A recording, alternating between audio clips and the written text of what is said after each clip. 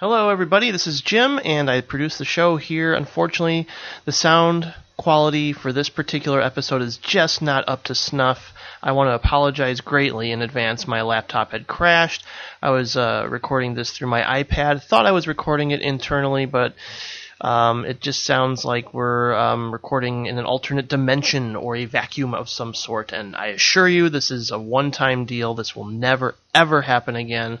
I'm going to be purchasing a new laptop, so don't fret, have no fear. I hope you can still withstand this particular episode. It's really great. We love Gabe, and for the next episode, it'll be back to normal and maybe even better than before, so just bear with us here.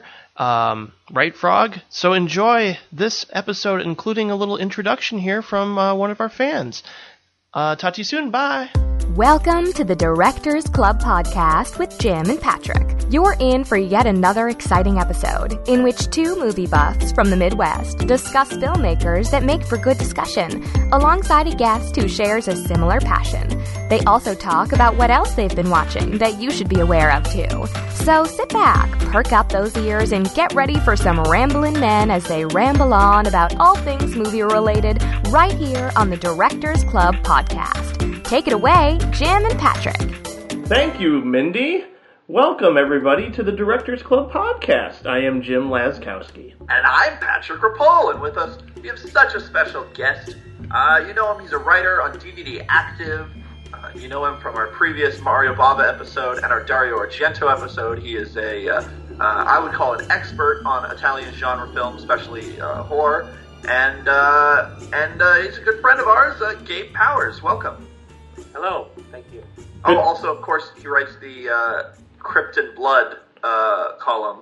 Is it Blood and Crips, or? Blood and Crips Yeah. column on our website. Gang humor. Yeah, for sure. It's very important. It's very important that us white people show that we're not too affected by gang violence. And we're doing another Mario Bava episode. Yes, we are. A little late, but consider this a late Halloween present because I know you're bummed out that October's done so quickly. So here you are, one final taste of Halloween as we talk about Mario Bava. Definitely one of the greatest horror directors of all time.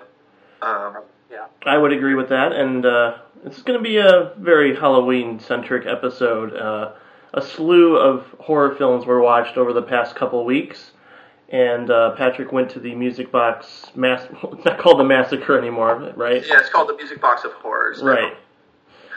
And I caught up with some stuff as well as rewatched some classics that I want to bring up on the show. And first of all, I do want to thank our listener and crazy fan for contributing a really, really great introduction. That you don't have to emphasize crazy quite so hard. That's very nice of her. No, it is. It is absolutely. I just think whenever people go the extra mile, I'm like, wow, that's incredible. And that's true. It's very cute, and we're very appreciative of anybody who, contributes something that obviously took some time. And that intro, we decided to play it on this episode, just as a thank you for her contribution.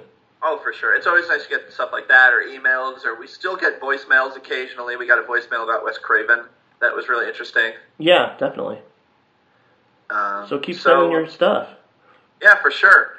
The only other business I really have to talk about is I was on a podcast called Fandom Spotting, which is it's a podcast that sort of revolves around different fandoms. They talk about like fan fiction or women in television and stuff like that. And it's just different people sort of talking about different fandoms. And then this episode that they had me on was for about horror movies, and we all talked about what horror movies we were fans of, and we talked about the gender politics of rape revenge movies, which I thought was interesting. So it was a really good time, and I really enjoyed doing it. So if you go to fandomspotting.com, or maybe it's fandomspotting.tumblr.com. Yeah, I think it's .tumblr.com still. I don't know if they have plans to buy a URL, but yeah, you go there. The latest episode was episode 42, Halloween Screams, that was on. And we'll throw a link up on our own website. Yeah, and just as a production side note, if this episode sounds different in quality, it's because I'm recording on my iPad since yesterday, unfortunately, my recording laptop decided to crap out on me, and that'll be fixed for the next episode. So in case there's just a slight dip in quality, have no fear. It won't be like that from here on out. Technology and us just don't mesh very well sometimes. We're always like, stumbling at the very beginning of recording. And like I recently got a great gig working at a church doing audiovisual technician work, and like I have like constant paranoia based on like how things go for us, and to think like, oh, this is like going to be broadcast live and on public access television, and eventually what's kind of cool too is that I'm going to be converting their sermons into podcasts for them, so that's going to be nice.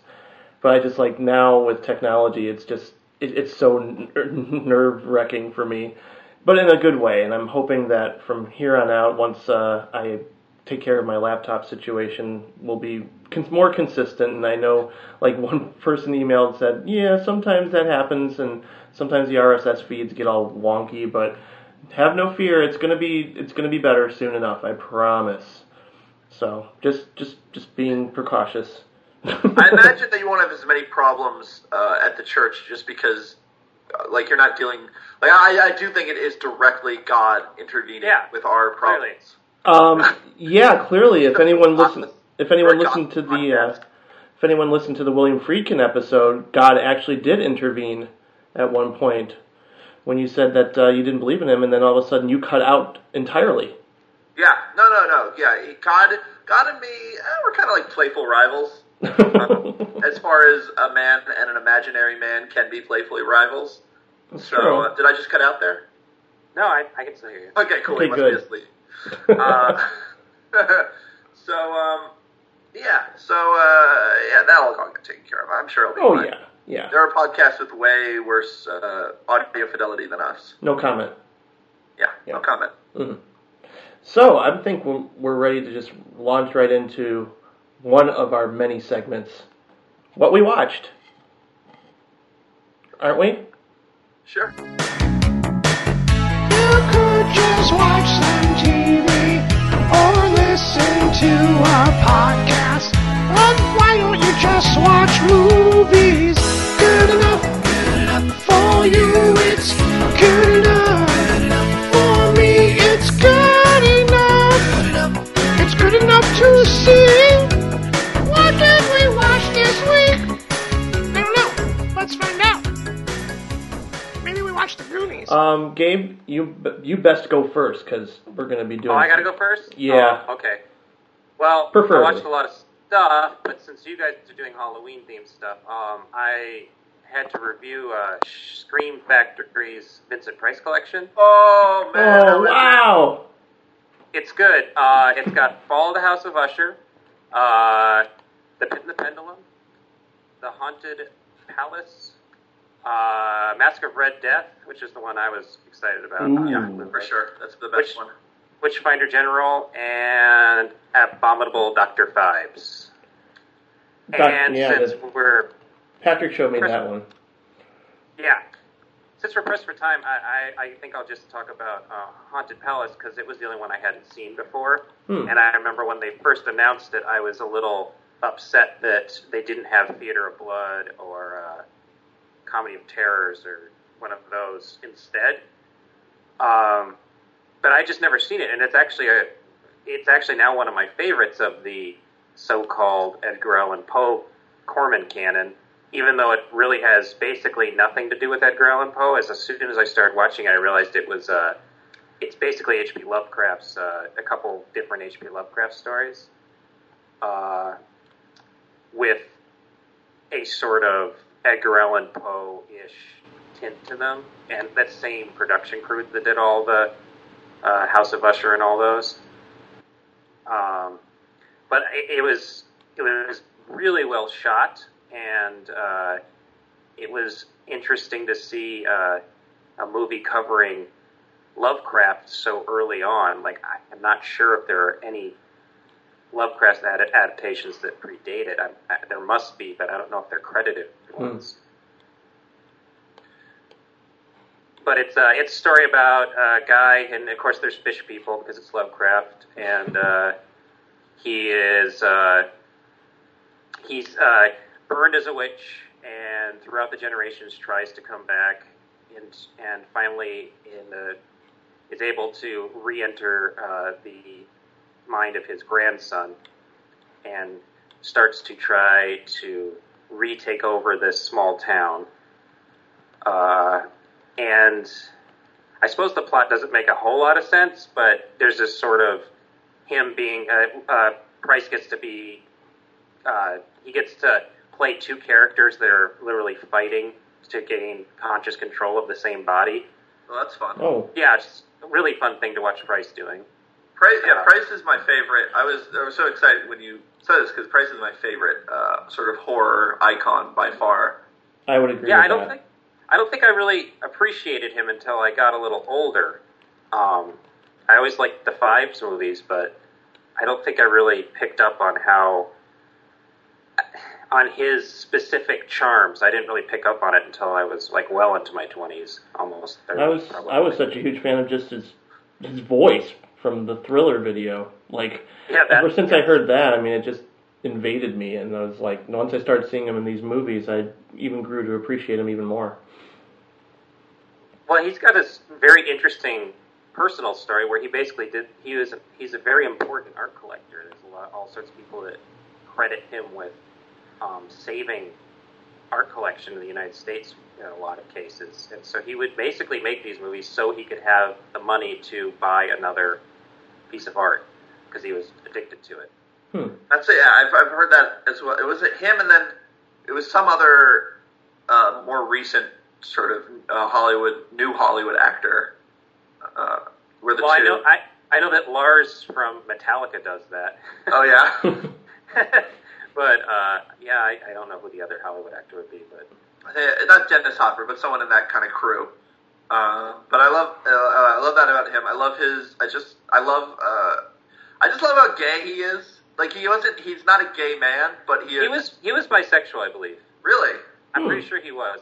There's rumors about he and his wife being kind of swingers. Oh, that'd be exciting. I don't know if that's true. I would love to go to an orgy and have Vincent Price swing open the doors and go, "Hello, so good to see you." I love Boris Karloff, but Vincent Price would definitely be more fun, I think, at an orgy. Yeah, I have to. Yeah, I can't imagine Boris Karloff at an orgy. He's got a more definitively scary demeanor. Yeah. Yeah. No, the thing I like about both of them, and this is sort of the thing that now that I think about it, is probably what I don't like so much about Bela Lugosi is they have this gentleness to them, which makes them able to be vulnerable villains. Whereas Bela Lugosi had, he would just play everything very large and just, he would just overact and stuff. Whereas, I'll talk about this in one of the movies I saw, The Black Room, where Boris Karloff plays his own twin. But Vincent Price and Boris Karloff are both very capable of being very wicked, but also just very gentle. Well, and so was Cushing. Peter Cushing. Oh yeah, really villains in the Frankenstein movies. I guess Christopher Lee wanted to be more gentle, but he just has that voice. Yeah. Couldn't get cast that way. Yeah, one of the things I was doing over October, I found a Christopher Lee reading various Edgar Allan Poe stories. And it's just like, oh yeah, that voice, you're not gonna, what's wrong? My dear, why are you frightened? It just wouldn't work out. It'd just be too scary. There's one, I just thought of one. In Hanny Calder, he plays some sort of English national living in Mexico who makes guns. Mm-hmm. And he heightens his voice quite a bit, and he's super nice and helps the heroine save the day at a certain point, helps her escape. Well, isn't there a Hammer horror movie like To the Devil a Daughter or something where he plays a sort of Van Helsing type who knows magic? Yeah, and he seems like a dick in that one. Yeah, that's the. And then The Devil Rides Out, I think. Is it Devil Rides Out or Demons of the Mind? I think Demons of the Mind, he's not a villain in that one, but he's kind of this insufferable, whining little shit. So he could pull that off, too. He didn't get a chance to do a lot of warm right stuff. But no, I love those. I love this. I mean, the Roger Corman, Edgar Allan Poe movies. He made so many of them that some of them are just sort of cheap junk. Like especially the anthology ones. The anthology ones are the worst easily. They can be fun, but they're just kind of general cheap. But it was also that era of the '60s when, and this is why Mask of the Red Death is one of my favorites. Where it's just, and we're obviously going to be talking about this later with Black Sabbath, where just the colors. Yeah. You don't like the garish sort of colors that you would see on the sets, and seeing that in the horror genre is still something that I'm not 100% used to, because I haven't watched a lot of horror from the '60s and stuff, and it always makes me really happy.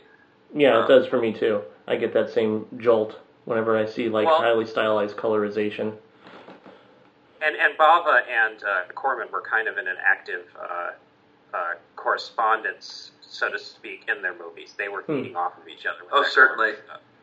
They knew each other. I mean, Corman's the one who put out Black Sabbath. Right. So.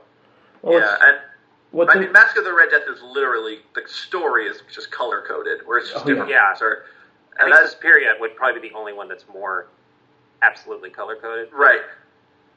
But that's even cutting it close. I mean, they have the whole room color thing that I think Argento, because in Mask of the Red Death, he has those rooms that are different colors, and that's something that's in Suspiria too. So, I'm interested in reading up more on the writer of Haunted Palace and Mask of the Red Death, Charles Beaumont, because he, did a lot of early Twilight Zone episodes.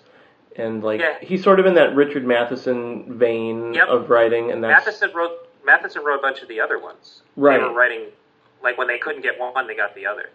Yeah, no, I find that whole style of writing really interesting, and they actually, this movie called Brain Dead, not to be confused with Peter Jackson's, but it was a Roger Corman produced movie, and it had Bill Pullman and Bill Paxton and Bud Cort and George Kennedy. And it was, Charles Beaumont's last screenplay that he wrote before he died. It is such a head-trippy, psychological horror movie that I just remember, I need to find more of this guy's writing. And he's been writing, way, since the 50s, and he wrote these incredible, great horror films from that era, and a lot of great Twilight Zone episodes, and there's a biography on him, so I'm really curious to learn more about Charles Beaumont. I just saw Brain Dead for the first time recently because it's on Netflix. Yeah. And it was much better than all the review books I had don't give it a lot of credit. It's actually, the head trippy stuff works. Oh, completely. Yeah, didn't I recommend that to you? You might have, yeah, and I just kind of sat on my Netflix forever. I just watched it maybe a month ago. Yeah, for the first time. It's so good. It's one of the, those movies I rented based on the box. The creepy face, pinned. It's just so cool. So that's really interesting because I have yet to see the Haunted Palace, but being a fan of Lon Chaney and Vincent Price, it's and the writer obviously. So I'm gonna be making sure I check it out. Yeah, there was one October. It might have been. It wasn't last year. It was the year before.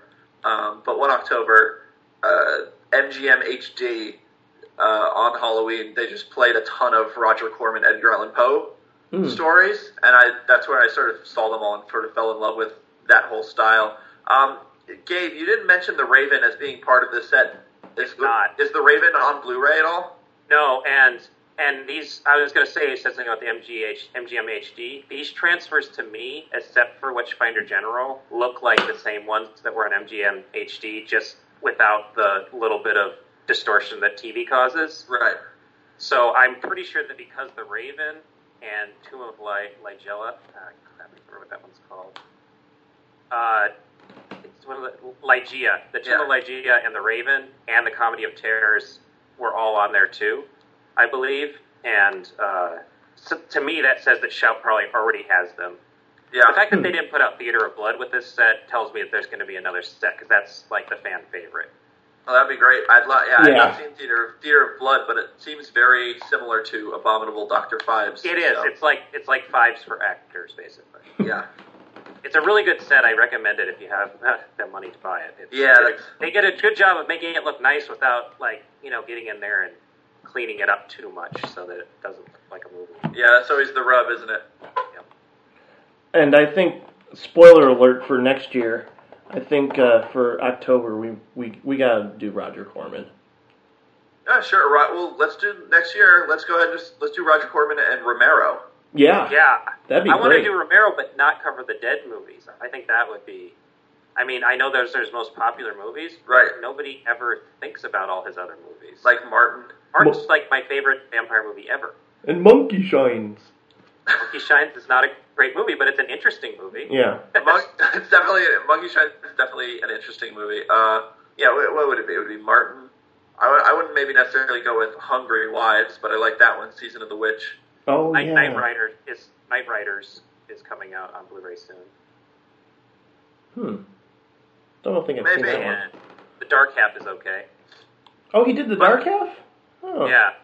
I kind of like that one. The problem with doing Corman, though, is that so much of his it's almost the same way. I really want to do one on Val Lewton, but he's just he's not a director. And Corman was a director, but a lot of the stuff that makes Corman so special was the stuff he produced. Right, that's true. His work. But I still love Bucket of Blood. I mean, we can find Roger Corman movies that he directed. For sure. Oh, you know what? I think we're going to do something we haven't done in maybe a year. You think it's been that long? I think so. Yeah.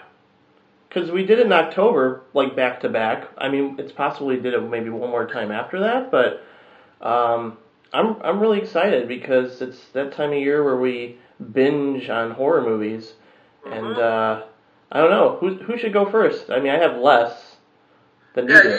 You should go first. Okay. What do you want? 45 seconds?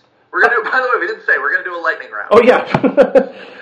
Cue the music, and for those who don't know, we just give each other 30 to 45 seconds to briefly talk about a large chunk of movies that we saw pretty much in a row. So and usually around Halloween time, I try to just have marathons on my own, and I saw some good stuff, and I'm pretty excited. I think I could do it in 30. Honestly, I think I can do it. Well, I'm just saying because you said you have 10 movies, right? Actually 11. Sorry. Yeah. 11 movies. So if we do it in 30, then that's only 5 minutes. Oh, okay. That's why I was suggesting. It leaves more room for a quick sentence or two from you guys if you want to contribute too. All right, cool. So 30 or 45? Let's go 45. That's cool. 45. All right, cool. Do you have let me know when you're ready? You have the stop clock and the ding? And ready, go. I saw the Maniac remake. I've been hearing so much about it, most of it good, and now it's on Netflix Instant, so I'm very excited for people to check it out. I thought it was incredibly stylish. It was almost like Nicholas Winding Refn's take on a slasher movie, which, obviously with the score, and I mean, the choice to make the from the point of view of the killer, I don't know if it was completely, necessary, especially, there's actually a moment during one of his slayings where the camera pans to show him doing the act, which kind of broke that illusion. But I thought it was really effective. I was creeped out by it. I thought the score was great. I really liked the style. The gore was extreme in a way that I felt worked. Yes! So, much like Patrick... I liked it too. You liked it too? I did. Cool. I just reviewed it. I liked it a lot. Cool. Much like Patrick, I saw VHS 1 and VHS 2. Not a huge fan of the first, but I did like the second one a little bit more, mainly due to the third installment directed by the guys who did The Raid. It's a really creepy cult kind of story that goes places I wasn't anticipating. The last entry was kind of interesting, but very gimmicky. But it involved aliens, and that kind of freaked me out. But anthology films, as we're probably going to talk about more, are normally very hit and miss, and these two are no exception. But I think the second one was a little bit better. Now, the third one I want to talk about is one of my favorite movies of the year, and that's called We Are What We Are. It's possibly my favorite horror film of 2013. It's Dogtooth meets Martha Marcy May Marlene meets The Woman, but with a lot of subtlety and tension that just mounts, and it's, very subdued, and I really appreciated how it sort of incorporated this story of patriarchy gone awry with a religious allegory. Great performances by Ray Wise and Michael Parks. So, creepy story, great sense of style from this director who did Stakeland. What's it about? It's basically about a family that lives out in the secluded woods, and we'll learn more about that later. I'll talk about this one really quickly because I've talked about it before. Intruder, possibly my favorite slasher film, besides obviously Black Christmas and Halloween, because it's goofy. The inventiveness with the camera is clearly inspired by Scott Spiegel's best friend at the time, Sam Raimi. The cinematography is really good, and the shots are really cheeky and clever, and it's got weird point of view shots, great kills, fun cast, all takes place overnight in a supermarket, becomes kind of a little bit of a whodunit. The final reveal at the end is kind of a nice change for most slasher films. I just love revisiting this one every year, and that's Intruder. Can't get enough of how crazy the camera work is in that one. What are some of your other favorite slasher movies? Well, besides Black Christmas, Halloween. Another one that I probably don't need to talk about too much, but Drag Me to Hell. What more can be said? Because it's that time of year, and Sam Raimi makes me happy. If he only made movies like this all the time, I'd be more on board with him as a director, because this showcases all his strengths very beautifully. The parking garage sequence is flawless. I find that incredibly scary and funny. And the seance is just wonderfully done with the crazy possessed goat calling her a whore. I just think this is an example, that's of horror movies that I want to see. And they're clever, they're inventive, they have the sense of humor in the right place. It tonally it doesn't ever veer in a way that I found off-putting, and it's always going to be a rewatch for me. Cool. So I caught up with, speaking of alien-infested horror films, I caught up with Dark Skies, because, hey, it's Felicity, and the guy from Kicking and Screaming freaking out, because they're being invaded by aliens instead of Paranormal Activity. I actually thought this one was really great, until the last act, which in a way reminds me of, Insidious and The Conjuring. It's effective creepiness, a lot of questions about the couple's sanity and whether or not aliens have been fucking with us for years. I wish it took more of that paranoia angle rather than exploding into this standard confrontation during the last 15 minutes. But I thought it was pretty good. It had a good build up, and certain moments actually freaked me out because I think alien invasion is scary. Okay, Haunter. This is the only reason why I checked this one out is because it's directed by the guy who did Splice and Cube. So I was really stoked because I'm actually quite the fan of those other two films. This stars Abigail Breslin as a girl who seems to be stuck in a time loop, kind of akin to Groundhog Day. It's a very Twilight Zone kind of introduction where she's in a creepy house. Things aren't always what they seem. I was looking up and I found someone on Letterboxd dubbed this as the sixth nonsense, which essentially it kind of becomes, unfortunately. It gets way too lost in itself to find any sort of narrative kind of strength, and the story becomes kind of a mess. But it has moments of visual flourish that, I think the director is really capable of, and it's okay. It's just okay. Now, this is not a horror film, but The Dirties. This is another one of my favorites of the year. I feared it was going to be a retread of the same kind of territory of something like Chronicle, because it's kind of a found footage movie, and it's got angst-ridden teenagers.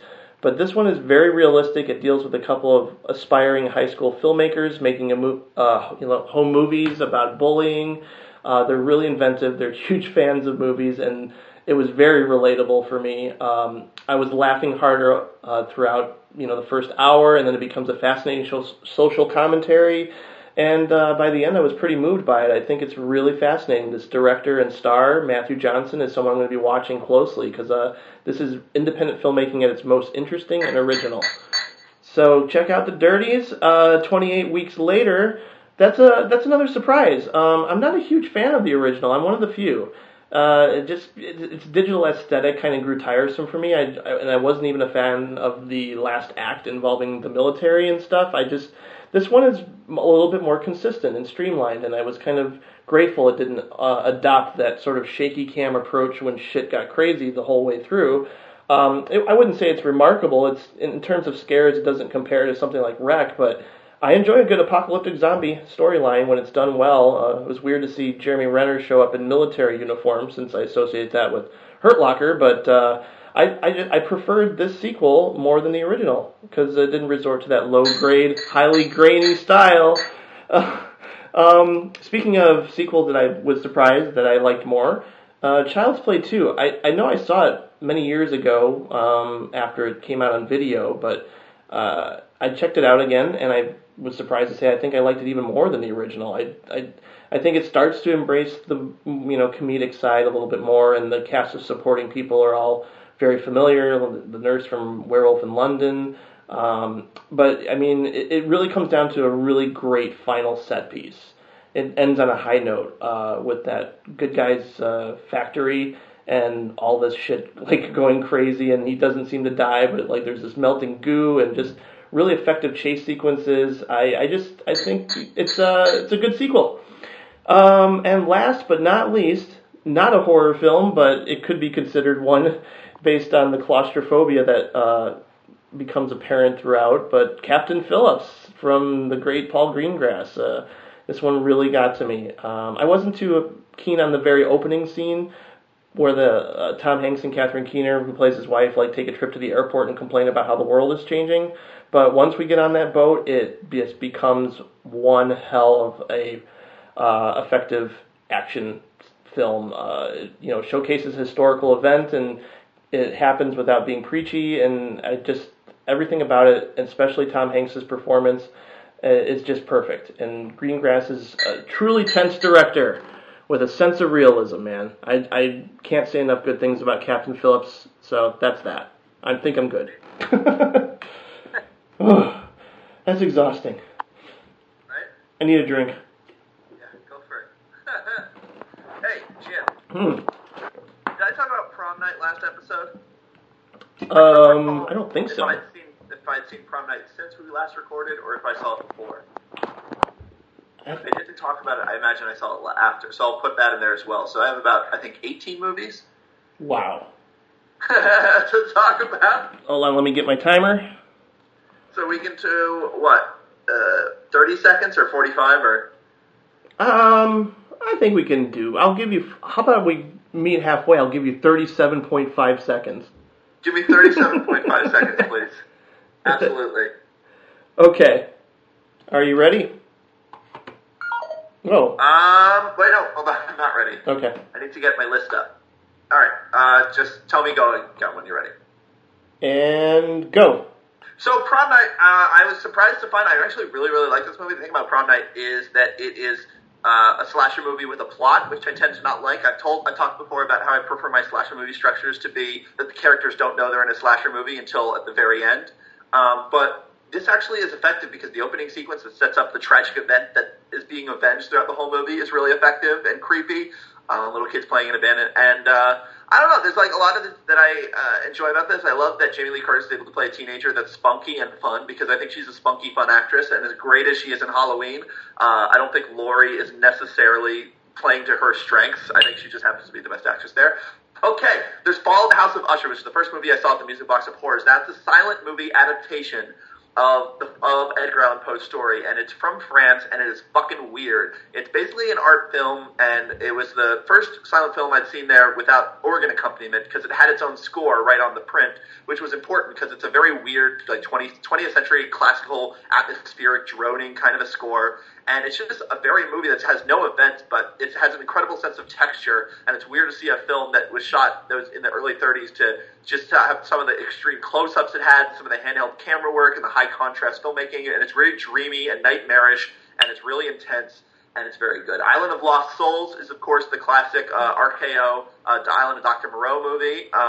Love it. I think Charles Lawton, I think, plays the Dr. Moreau, and he's just wonderfully swishy. He's great in it. It's kind of disturbing. It's, of course, gross in its sort of depiction of animal men just basically being tribesmen. Like, it just sort of equates people like Polynesians as unevolved humans or whatever, so that's gross. But, like, it's a pretty fun movie, and it's pretty brutal at the end in the surgery room when they're breaking the glass and exacting their revenge on Dr. Moreau. I really enjoyed that part of it. Black Room, as I mentioned before, it's a movie I actually really like a lot. Black Room is Boris Karloff. He plays his own twin brother, double impact style, and it's great to see Boris Karloff both playing like this saint, this really dopey saint character, and this like ridiculously wicked evil baron type. He has a lot of fun playing with both, and it's one of the few movies that manages to be kind of playful without ever veering into camp. It's very aware of how silly both performances are, but it's not trying to rub your face in it, like Roger Corman's The Raven or something like that. And it's got a good twist. It's well paced. The sets are delicious.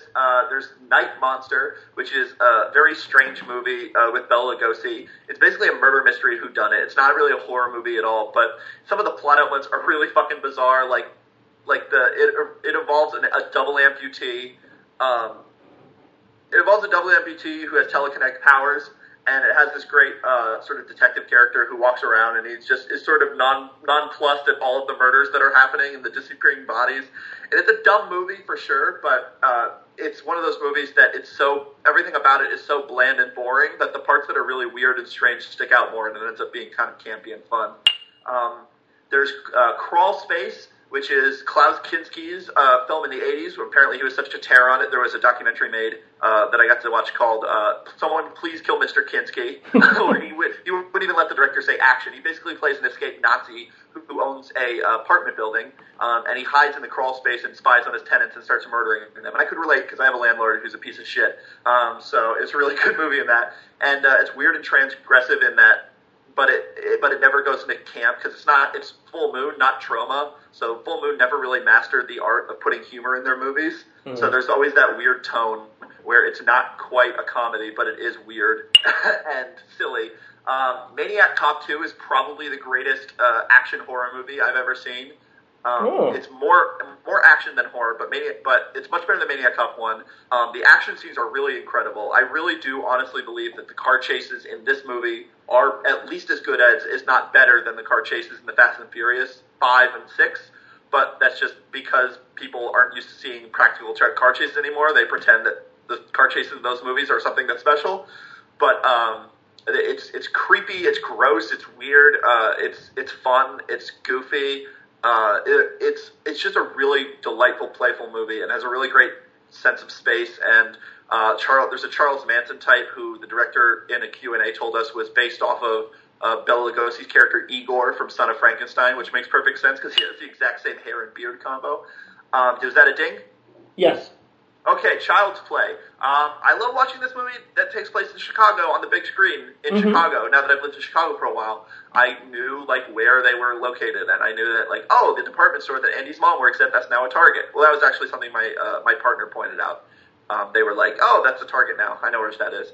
But it's a fun movie. I think they do a really good job of establishing Chucky as a real person. Yeah. I mean, it's easier to do. It's sort of the Toy Story thing, where it's easier to simulate things that are supposed to be plasticky and look false, but he does really have an honest presence. And of course, it's funny when he finally comes to life and he randomly out of nowhere just goes on a weird misogynist rant, calling the mom a slut for no reason. Speaking of misogyny, Slumber Party Massacre is sort of purportedly a feminist horror film. It's written by a feminist activist, and it was directed by a woman, but it's kind of compromised. It ends up being as much of what it is trying to satirize, which is sort of the disposable, dumb, naked, beautiful teens and stuff like that. But it is really fun. It is, again, just really funny. I like. It's a little slow, but it has a great sort of electronic music that is really creepy. The ending is probably where it gets the most pointed with its satire. It's probably the most effective.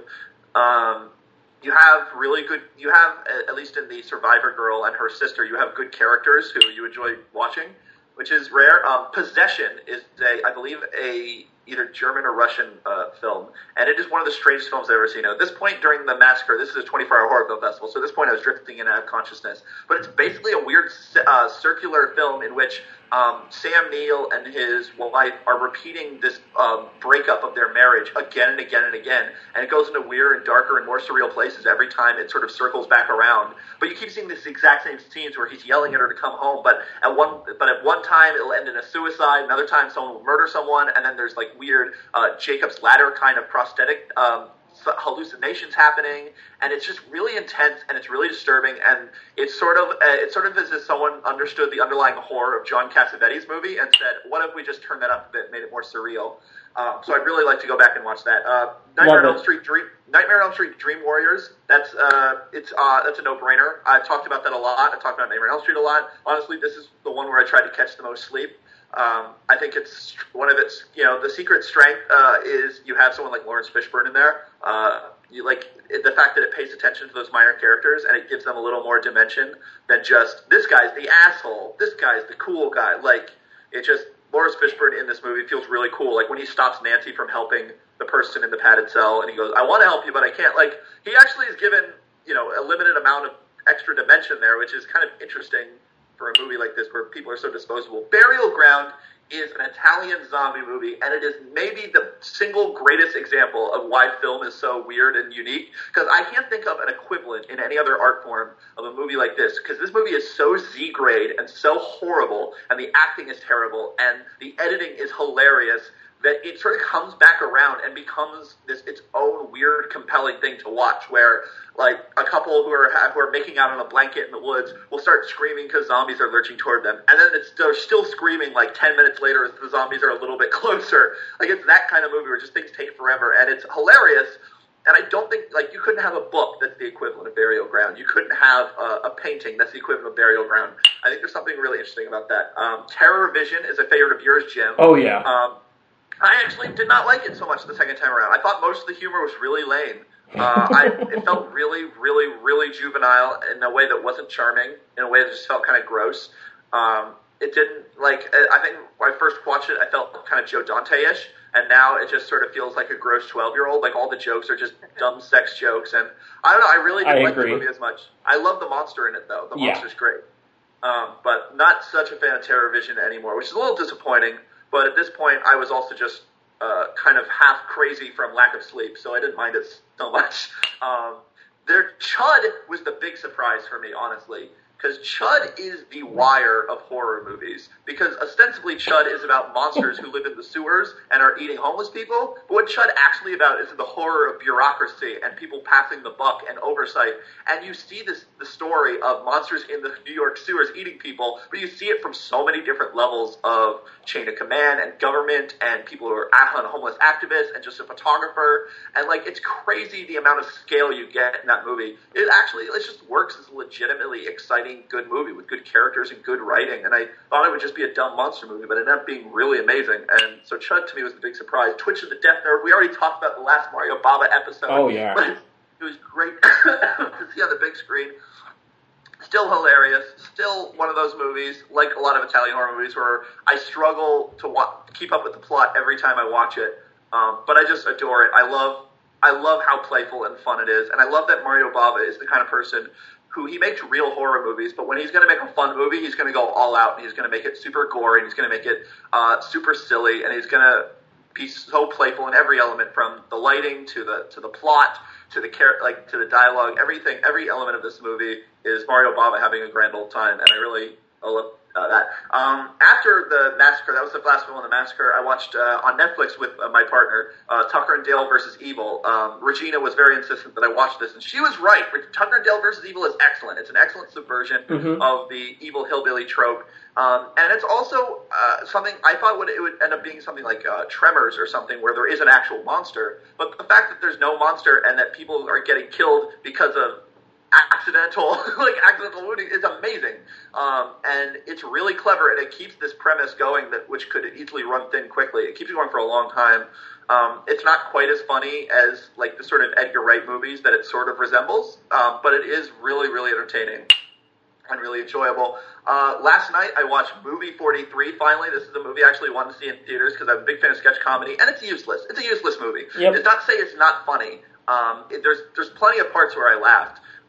But the problem is, it's a sketch comedy movie with no ethos and no tone and no style. And even like Kentucky Fried Movie, they had some kind of comic voice. But this is just akin to like just browsing around on Funny or Die, where you see a bunch of celebrities doing crazy things. It's sort of the Family Guy of movies, where it's trying to be edgy and it's trying to like take no prisoners, but it doesn't actually have a mission at all, and it doesn't actually have a point to it. And it is intermittently funny, but not enough to overwhelm the sort of feeling of why does this exist.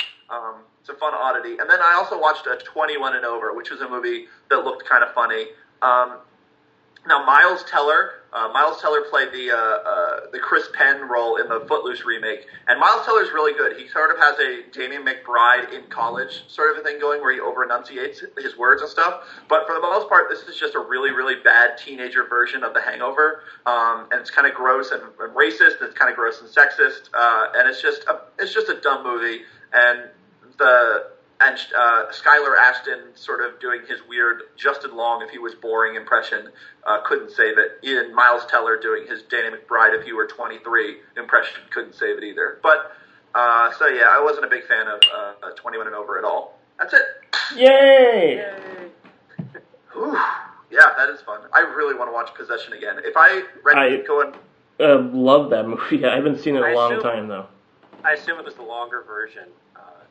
I think that's the only one that's even going around anymore. Oh, really? That movie was cut by something like 30 or 40 minutes. Jesus. It was a movie again, I was drifting in and out of consciousness, so I can't speak to it, but Possession felt like the kind of movie where sort of almost punishing length is part of the important part of it. Yeah. Like, it needs to feel like you need to be just beaten down and worn down by it, because it is... And because I was drifting in and out of consciousness, I couldn't decide if it was just repeating, like if it was just circling chronologically, or if I was just missing the parts that were linking all of these things I was seeing. You know, the thing is that I never thought of it that way, because I had seen it, but I kind of think you're right, and that maybe being sleepy actually opened up something I had never thought about while watching that movie. Yeah. It actually makes more sense the way you described it than it does as just a forward-moving narrative. Yeah, I'm probably, if I watch it again, like, that was so affecting, and unfortunately, I was just not able to stay conscious during it. But if I watch it again, I'll probably end up talking about it at more length on What We Watched segment. Let's see, I started to watch VHS 2, and the first two stories before we started recording, so I only saw the first two stories, but you said the third one's the best one, so I'm excited about that. Yeah, by far. It's the longest, too. Mm-hmm. Oh, good, yeah. Like 30 minutes. Yeah, I was really... honestly, the things I didn't like about 21 and Over, which is... It's by the writers of The Hangover, and it's just that kind of dumb movie where there aren't really jokes, they're just people saying... Dude, like, it's that weird aesthetic that followed It's Always Sunny in Philadelphia, where they figured if characters were just kind of jerks and were just saying dude, and then, like, just talked a lot and chattered a lot, that could replace comedy. And It's Always Sunny gets away with it sometimes, but I think a lot of imitators, like... What is that? Was it Workaholics? I think Workaholics is a really bad version of that. Oh yeah, I've heard of that. I barely watched either one. But the thing about that's interesting as far as VHS 2 goes is, like, it really bums me out that people don't just take the extra time to remove their dumb cliches from their scripts. Like, VHS 2, the two stories I saw were all full of the kind of lines that only exist in screenwriters' heads. Yeah. Where it's just like, hey, grab a beer, you're gonna need it. Like, no one needs a beer, one beer. Like, that's not, like, I'm about to tell you some shit, but if you have a beer, like, it's just dumb stuff like that. Or like, hey, you ride that bike more than you ride me. Like, ugh, who cares? Shut up. That's a dumb... The first one, the Adam Wingard one, the eyeball one, did you see You're Next? Yeah. No, I did not. I really liked it. I was shocked at how much I liked You're Next, because I more or less hated every other thing of his. I agree. But I have only seen these. He did VHS 1, 2, and ABCs of Death. And he did a movie called A Horrible Way to Die. Yeah, and I never saw that one. It was bad. It was really bad. Yeah, so I don't know how You're Next escaped this. Yeah, I know. Mediocrity, but it's fantastic. I think it's the sort of thing where, especially in case of VHS and VHS 2, where it's the sort of thing where you're approached and they're like, do you want to do this? And it's like, okay, and then you have maybe 2 weeks to write something, and you aren't necessarily inspired. Yeah, I think you're right. And it's just, if you're not inspired, you're not inspired. And from what I've heard of your next, it's a little more high concept as far as... And it is full of cliches, but it feels like it's playing with them. Maybe he is just doing cliches and we're giving him too much credit. It's possible. But but I think the thing about found footage is it intensifies all contrivances. Where anytime someone does something that doesn't make sense, if they're holding the camera that you're looking through, or the camera's in their head that you're looking through, like, it's just so stupid, and it just makes it feel way, way worse. And the thing about horror movies is all horror movies are, like, completely made of contrivances. Found footage horror just seems like a fundamentally poor idea. But I will try to see, there's something about the general aesthetic that I really respond to and I really like, so I'll finish up VHS 2 today, and hopefully I'll like it a little more. Sounds good. Yeah. Yeah. So, yeah, I mean, like I was saying, We Are What We Are. It is basically like, your secluded, isolated family living in the middle of nowhere, kind of. They live adjacent to a small town, and, they're close with some people who wind up passing by, but it is very, even just aesthetically, it reminded me of Martha, Marcy, May, Marlene, only with, it doesn't play with the expectations that I think, because it doesn't play like a horror movie, it just feels like a horror movie, like the tension and the uncertainty. That's the thing about watching is like, well, what's the deal with this family? You don't know what the outcome is going to be of their behavior and how they're not being able to function normally amongst other people. And it's one of those just creepy psychological films that it really got under my skin and, kind of haunted my dreams in a way, but yet it's not like a traditional shocker fest, which is, again, like the subtlety of it is what I really appreciated about it. And I think you will love it, Patrick. I really do. I really want to see it. Yeah. I think now that you describe it, I have seen a trailer for it and it looked good. Yeah. Excellent score. Everything about it. Great acting. It's definitely one of my favorites of the year. So that's definitely the best of all the ones I've seen recently. Cool. I think we're ready to talk about the director of the episode. Oh, I think we are. And it is... What's his name, Jim? Mario Bava. Oh. Yeah, I Revenge. This time. How does that feel? How does that feel that I didn't say it with you this time? I feel like crying. Yeah, I bet you do. I bet you do. I feel all alone now. Oh my God. I bet you feel like there's a Wordalac at your door right now. The one who you love the most has come to suck your blood. Mama Mario Bava. Mama Mario Bava. He makes the films that are creepy and spooky. Yeah, they're creepy and spooky and lots of fun, just like Twitch of the Death Nerve. Yeah, like Twitch of the Death Nerve. First slasher film, first slasher film, first slasher film. Mario Bava. Mario Bava. Mario Bava. Mario Bava. Mario Bava was born in 1914 in San Remo, Italy. He was the son of Eugenio Bava, a sculptor and silent film cinematographer. Mario wanted to be a painter, but was unable to hack it, so he went into his father's business, assisting cameramen before becoming one himself. He was a cinematographer of some note throughout the 40s and 50s, before directing his first feature film, Black Sunday, in 1960. Okay, welcome back, guys. I'm really excited to talk about Mario Bava some more because we didn't get to cover everything extensively on our first episode, and there's just so much to talk about, including his take on the anthology horror film, which I'm kind of a fan of. One of the first ones I saw as a kid was Creepshow, followed by the rather underwhelming Tales from the Dark Side movie.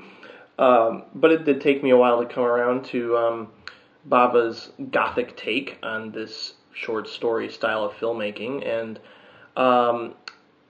side note, of course, as we mentioned earlier, I did see the American version, which starts with the drop of water segment, and I believe that was inspired by Chekhov, and it, like, just the setup, I was hooked, and I think as the film went on, it clearly, like, this, short story style really plays to his strengths, and obviously we're going to highlight more of how his use of light and shading and color is just incredibly influential. He's almost like the Paul Thomas Anderson of horror films, and I don't know if I said that last episode or not, but it just, like, his tendency to go all out in a really crazy way is always appealing. And so that's not necessarily something that people would associate with modern Paul Thomas Anderson. Well, yeah, yeah, of course, his last couple, but I think that seeing Boris Karloff, like, bathed in a purple light, and I was like, I'm kind of done with the whole vampire-ism in general, but Bava's take on it is certainly refreshing, and even if you're not completely, like, immersed into the story, you're just wowed by the visuals as usual, and I think that Black Sabbath is another winner for this guy. I'm constantly impressed by the more I see from him. So yeah, I think one of the, and not that this, should not necessarily change the movie so fundamentally, but one of the biggest differences between the American and the Italian version of the film is, or maybe international version, I don't know about other countries, but about the film is that I think the order of the films is probably much stronger in the international version because it ends on Drop of Water, which I think is the strongest story of the three. I agree. If not the strongest, at least the scariest. Yeah, certainly. Mm-hmm. And that face, that was made by his father, right? Yeah, made of wax by his father. It is so effective. Yeah, I was just reading about his dad in Tim Lucas's book, which is now available as an ebook, All the Colors of the Dark. It's basically the most over-the-top exploration of a single filmmaker's filmography that anyone's ever written. But there's all this stuff about his childhood, and his father was this really great technical photographer, and he actually created all these camera rigs, but he was of the belief that an artist's payment is creation, so he refused to do patents on any of this stuff. And so the Bava family probably could have been millionaires at this point if he would have just patented. But yes, he made that out of wax. It's really great, and of course the sound design is excellent. It's sort of a Twilight Zone-y kind of a story, as anthology horror films tend to be. But it's really just the photography, and there's something about I'm always really bad at pronouncing this. It's the Italian term for the way that, or at least it's the Italian term for the way that art can be lit, that I think applies to Bava's work, chiaroscuro. Sure. Where it's like the way he shoots dark rooms, where the traditional way of shooting a dark room is to make everything sort of tinted blue and just shoot it in low light. And then that way it sort of simulates darkness as a representation of darkness without being a dark room. Whereas when Bava shoots a dark room, it's just really, really heavy shadows and pools of light and, halos and outlines around objects and stuff. I mean, probably the best example of this would just be the opening of Twitch of the Death Nerve, but there's certainly some of that in the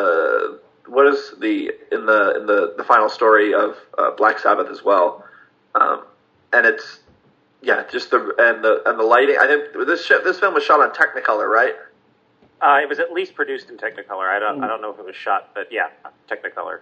So it's just the color's garish. There's a huge blinking light outside of this woman who has stolen this ring. There's this huge blinking light outside of her apartment window that just keeps going on and off throughout the whole thing, which is a technique that Bava likes to use a lot, actually. Which is just I think there's some of that in Blood and Black Lace as well. There definitely is. Where there's not necessarily a logical explanation for where the light is coming from, even, but it's effective, and it's coming from an offset, so who cares? Like, you know, maybe she lives above a strip club. I don't know, but it's really great. And yeah, just that build up, and then that face is really, truly. And this is something I was super shocked by, because I'm not usually scared by just scary faces or just think, oh my god, it looks so creepy. Like, sometimes they can be violent enough that they're kind of gross to me, and they kind of creep me out that way. Or it could be like scary face that pops up suddenly, like a sort of the jump scares that you see in a lot of horror movies. But just that face is really terrifying looking. Yeah, it's not ripped up or anything like on The Exorcist. It's just distorted. Yeah, it's that's really distorted. It's a good way to put it, because it's just the proportions feel slightly off in ways that are hard to explain.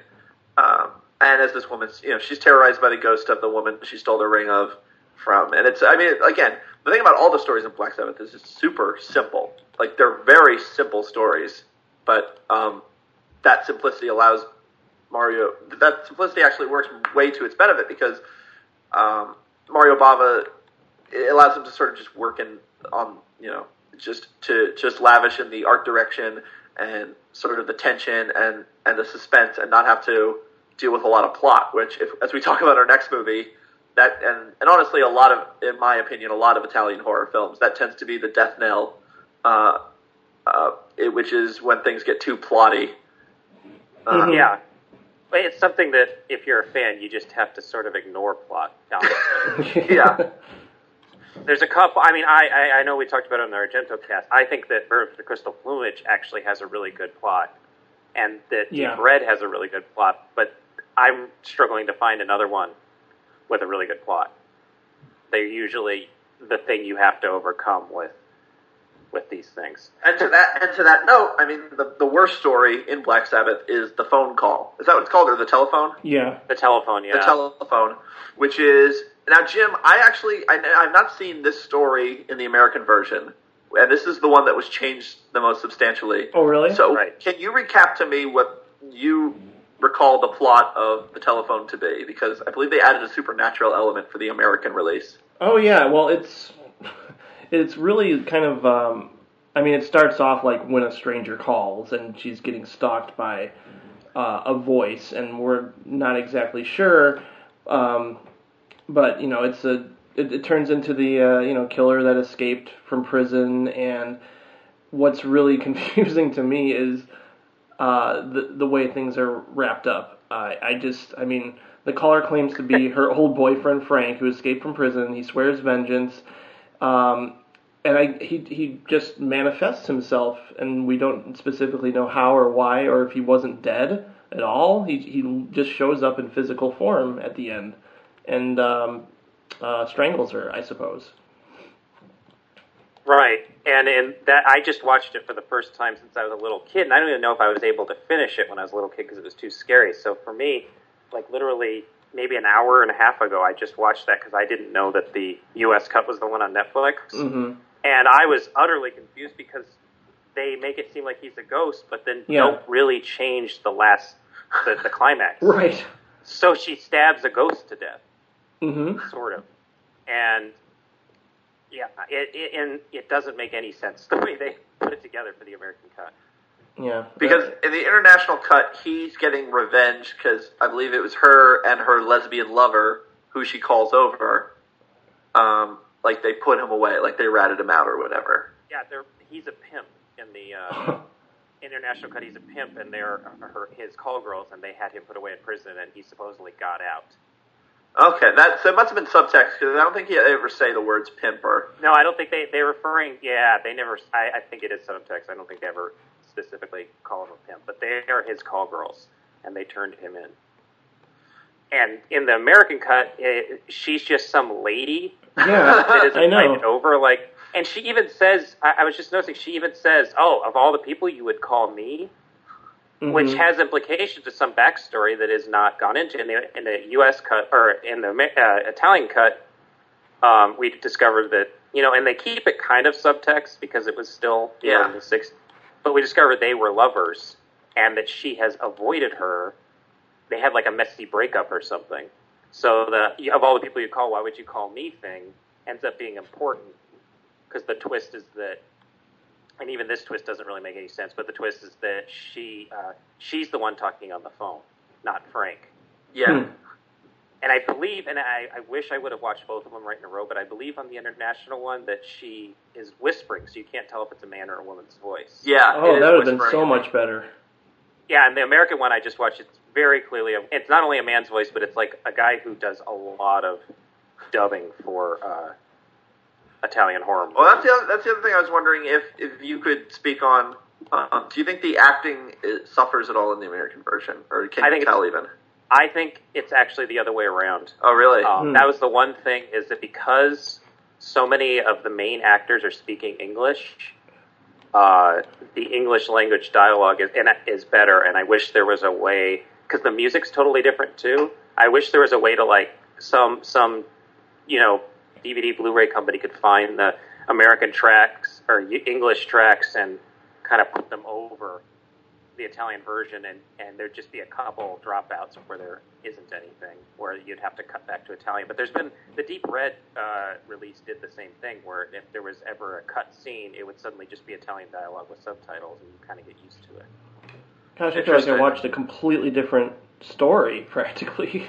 Yes, basically, yes. But I would probably say in both cuts, it's the weakest story. Yeah, I would assume that. Because it's the most plotty, and it's... I mean, like I said, they're not very eventful stories in general, but that especially, it suffers from a lack of significant elevation. And it's not ironic either. Like, that's something about that we're kind of used to with anthology horror movies, is that there's some sort of ironic twist, and that's the reason they get away with such a short runtime. Right. Yeah. It's really just, it gets all this credit. Some people call it the first Giallo movie in color, which I guess is true, because the other one, the couple before it, were shot in black and white, but it barely even, to me, even in its uncut form, really works as a Giallo movie either. I guess it has strangling and stabbing and sexy women, but I've never really bought that. So I agree with you, Patrick. I think it's the weakest one by quite a bit. I would agree too. Now, the Word-a-Lack is a story I do enjoy quite a bit, because I believe it's the longest one for sure. Yeah, definitely. Yeah. And it's the one that it ends the American version, but it's in the middle of the international version, and it's the way that my friend Sarah, who I watched it with, she described the sets as operatic, like they look like sets from operas. Yeah. Where the backdrops, like the sky doesn't even look like it's trying to be a sky. It just looks like a scrim, like the sort of thing you'd see in a theatrical production. Right. And the sets feel very much, like very self-contained. And there's a lot of outdoor sets in this story, and it ends up being a really fascinating aesthetic, sort of a thing where you have the outside of this farmhouse, and you have these sort of gnarled trees and stuff, but everything is so clearly phony.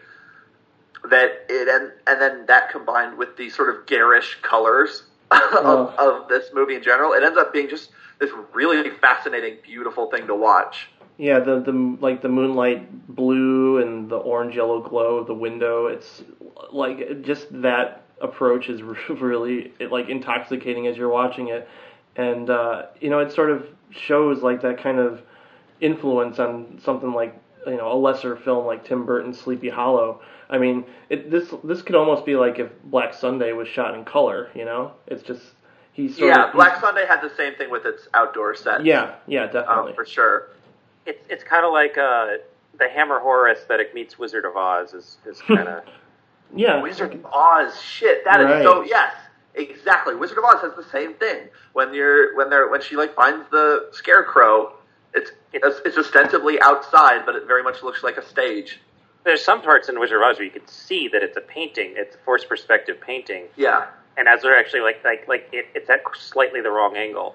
And I really like those parts. Yeah. Well, it adds to there's something about a heightened sense of artificiality that can end up making something feel more potent.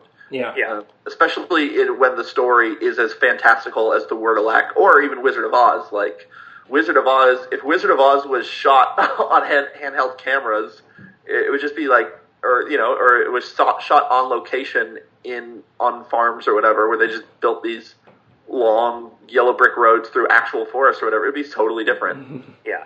It wouldn't feel nearly as magical and delightful and wonderful. And I think that's but because Bava plays everything straight, it's not quite as campy as some other Corman productions of this time, Right.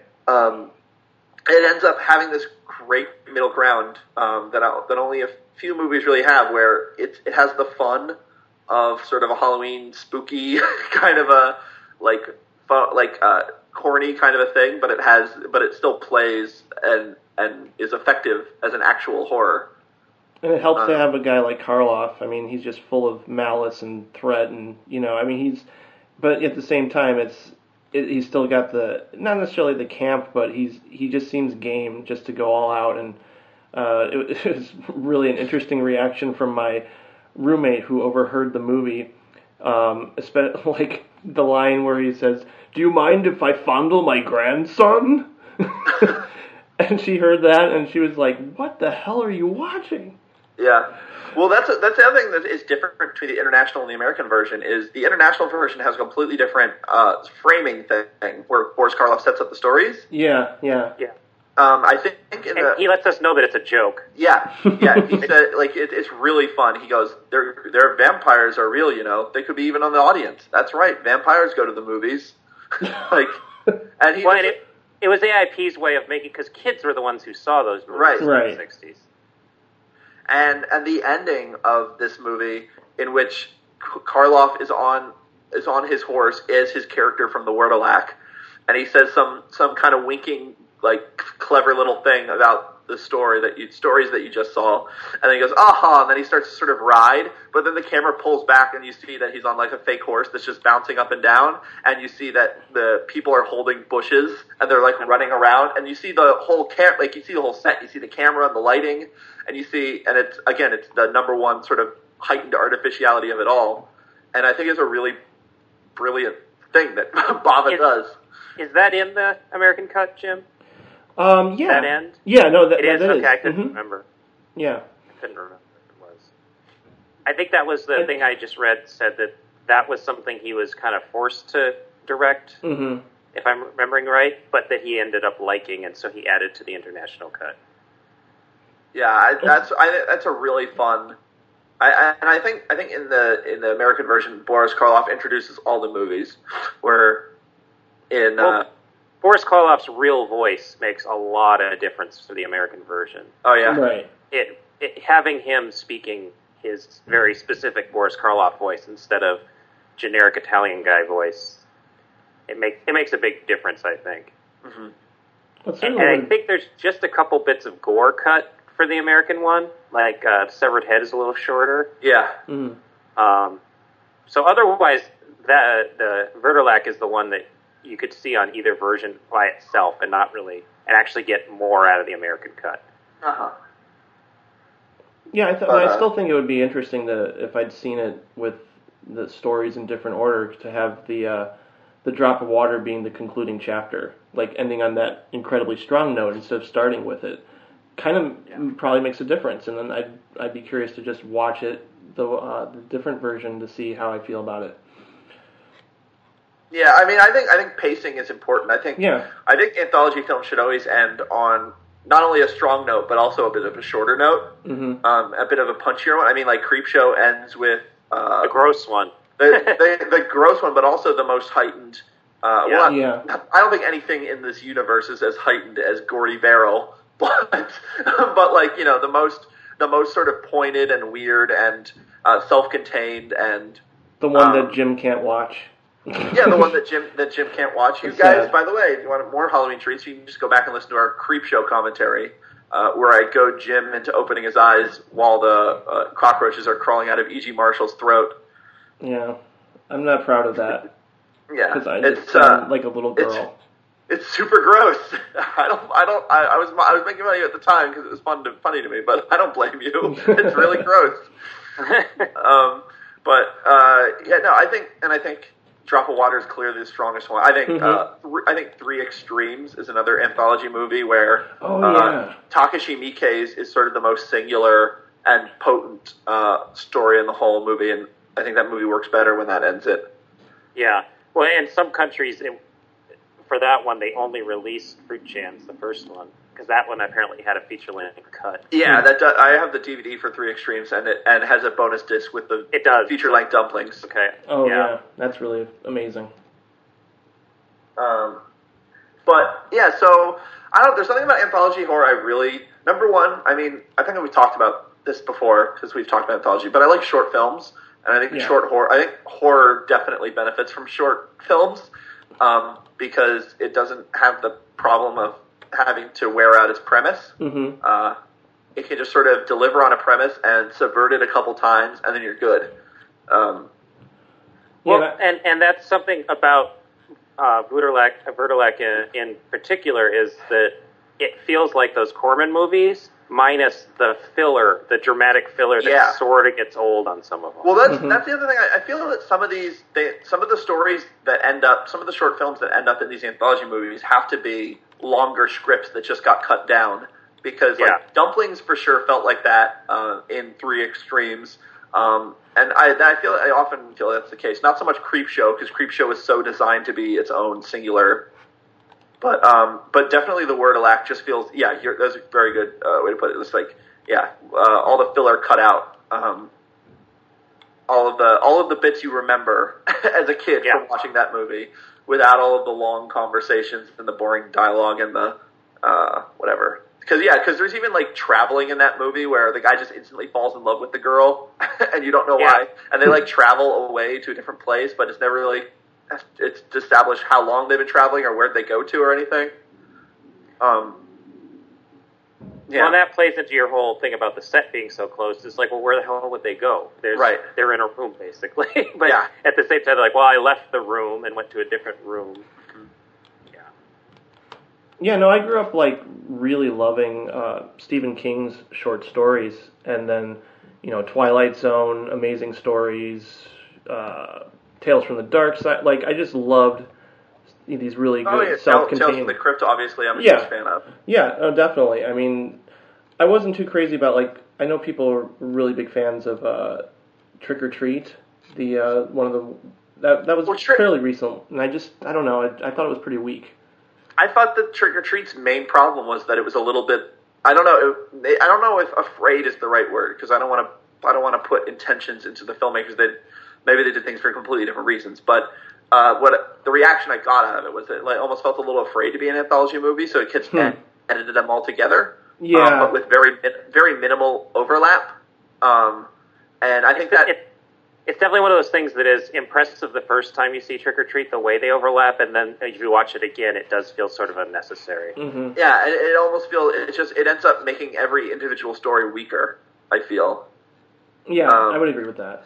I mean, it helps in the stories that are really shitty that you don't have to watch them all the way through, because that's the thing about anthology movies is if you have a bad one, then you just have a 15-minute part of your film that just doesn't work. Yeah.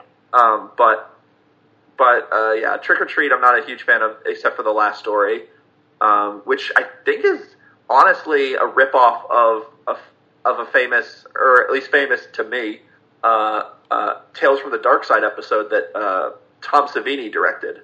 Oh, really? Where a guy, I've never seen it. Where a guy is tormented by these monsters or whatever after being a Halloween grouch. I'll have to look it up. Maybe I'll find it on YouTube and I'll put it on the blog. But I'm curious about that. But that one's really fun, and the character design obviously is great, which is why that character has become iconic. Yeah. Despite the movie not necessarily becoming a widely regarded classic. They have one in the claw machine at the supermarket near my house, and I really want to get it out, but it's just not coming out. Yeah. Well, claw. That was just random weird thing to have that guy in a claw machine. Yeah, it is. Claw machines are games of chance. Yeah. Where it predetermines whether or not its grip strength will be strong enough to actually hold anything. Yeah. So it's not even a game of skill. Yeah, claw machines are kind of rigged, but that is weird that would be in there the same way that like a Freddy doll or whatever would be in there in the 80s or 90s. Well, there's also a Freddy doll, actually. It's a pretty good claw machine. They have Ghostbuster. They had Ghostbuster guys. They have an E.T. in there. There you go. Yeah. A Buzz Lightyear? No way. So yeah, that's Black Sabbath. Again, just the color is so delightful, and I mean, this also carries over into Blood and Black Lace, but something that alternatively puts me off of Italian horror, and something I really like about Italian horror is that the interior sets are so garish, and I don't know what was with Italian interior decorating in the 70s, but like shit always looks bonkers, and like the colors are always all over the place, and there's always these really crazy ostentatious lamps and stuff. It makes it. They're like hoarders. Everybody in the yeah. Oh, definitely. That's a good way to put it. Yeah, there's just it always feels like way overcrammed, and that especially during the Drop of Water story, when you go into that mansion, and it's just so it just looks so hideous, and then in the color that makes it even better. I think Blood and Black Lace has some pretty good color too. If you want to move on and talk about that. Oh yeah, definitely. Sure. Now, Blood and Black Lace. Now, this is not the first Giallo movie, Gabe. Oh, it's the first full-on color. Like it was the movie that defined the genre, really, because of all the color and the way the killer dresses, the degree of violence. Bava had done another really good movie called The Girl Who Knew Too Much, or The Evil Eye was another title. And that one is really the first quote-unquote Giallo movie, but you could read arguments going back, well, Psycho was the first Giallo movie. Well, Spiral Staircase was because it has to be Italian. So if we're going with Italian, I think that The Girl Who Knew Too Much would be the first Giallo movie, but it wasn't in color and it wasn't particularly violent. So Blood and Black Lace changed the aesthetic, right? And then several years later, Dario Argento changed it again with Bird with the Crystal Plumage, and that's when everybody basically copied Bird with the Crystal Plumage, who was already sort of copying Blood and Black Lace. So Blood and Black Lace is the story of, and honestly, plots in Italian horror movies are so hard to follow and bad that I don't know where it takes. It's not a boarding home. I assumed it was a boarding home until a character just said out loud, "This isn't a boarding home." So I don't. It's like a model company. Like it's the company building. It's the company's building. They don't necessarily live there. I don't think. I think that only two of the characters actually live there. Okay, I thought there was a room with a bunch of beds at some point. There might.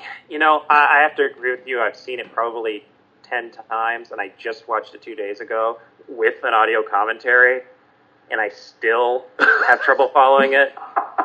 It really is a little bit of a mess. Yeah. Because there's so many red herrings. I think that's the main issue. It was weird. It was weird though watching the remake of Maniac and then going right to this with all the mannequin stuff. That's true. It was a little bit much because I just find mannequins creepy in general. But I love the opening credits of Blood and Black Lace. I think that's just such a cool way to start it. Oh yeah, the weird kind of tableaus where introducing the actors. Mm-hmm. Yeah, people are just sort of posed as if they're mannequins. And again, the color in this movie, it's not as garish, and I don't think it was. This probably definitely was not shot in Technicolor. I think it was Eastman color. I think I specifically looked up to see, and so it's not as crazy and bright and garish, but it is. But the colors are still really great, and that opening is really good, and the opening's really effective, and the opening of the film actually, not just the opening credits, but the opening of the film is really effective as sort of a dark, stormy night where the Laura Palmer kind of character, who apparently has dirt on every single person in this town, and they all have their own reasons why they would want her dead. She ends up, just being brutally kind of strangled, and then it does so. So I'm not a Giallo expert. I like slasher. I'm more used to slasher movies, and obviously there's overlap, but they're sort of their own different little subgenres. Yeah. I saw some people credit Blood and Black Lace as the first slasher movie, and I was like, one bleeds into the other. Yeah, that's what it feels like. But one thing that shocked me about this movie consistently is that usually, especially slasher movies, and this may be the case of giallo movies or just the ones I've seen or whatever, but usually the death scene ends with the death.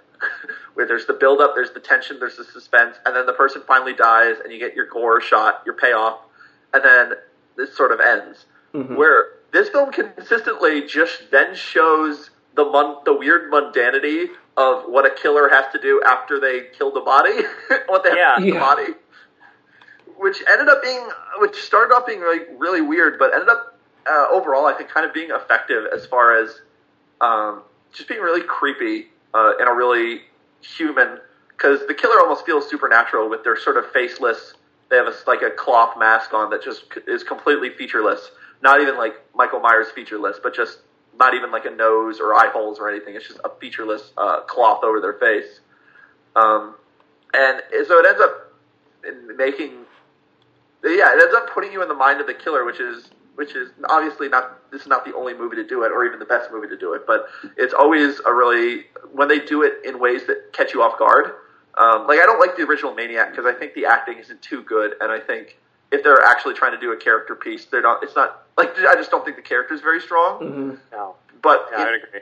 Yeah. But when putting you in the mind of the killer without having to be like, what makes them kill, without doing that stuff, but just in the mundanities of, okay, you're the killer now, what do you do with this body?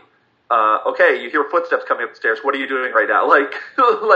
The consistent ways that these scenes would end with the killer trying to have to deal with the aftermath of what they've done ended up being a really interesting way of doing that. It's usually, I'm trying to think about it because I hadn't, that's a good observation, and I'm trying to think about all the giallo films, and it's not very common because usually the film is built around a mystery of who the killer is, and usually they're not wearing a mask. Yeah, showing too much of that. Yeah, so showing too much of that would reveal the identity too early for the audience. So yeah, it is pretty rare. One time I can think about is in Tenebrae, and the whole point of that is that they reveal the killer early. But that's still towards the end of the movie. So yeah, I can't really think of any off the top of my head. But it definitely changes it from shapeless, the shape, sort of. And again, I'm still coming at this with slasher movie sort of terminology. But I know that giallos do tend to dehumanize the killer because the whole point is guessing who the killer is, as opposed to just the killer being a force that can't be reckoned with, or a force to be reckoned with. But yeah, it definitely humanized the killer and made it interesting. Those scenes are all really great. I think the best scene is in the shop. Is he a prop master? What does he do exactly? Which guy? The shot where the woman gets the sort of weird spikes to the face, and then she gets the coat of armor on her. What shop is that? It's an antique. It's supposedly an antique store. Okay, yeah. So he just follows her into the antique store. Yeah, and I guess finds that thing somewhere. I don't know if he walked in with it or. It's really weird. Look, I don't know what that thing is or supposed to be. It's a medieval torture device. Oh, okay. And it was such a popular scene that I don't remember which country, like Germany or something. It was actually, the movie was retitled after that claw thing. Doesn't that happen very similarly at the beginning of Black Sunday? Yeah, exactly. That was the thing I just heard on the commentary track. Is Tim Lucas says that he thinks of the scene as a kind of mirror to the beginning of Black Sunday, where they put the medieval torture device on her face, right? Hammer it off. And that movie was known as Mask of Satan. Yep, because the mask was the important part to them. Right. But that scene where she's being chased through that is effective because, again, the way he lights those dark spaces is so effective, and it's really an art because I see a lot, especially the low budget 80s slasher movies.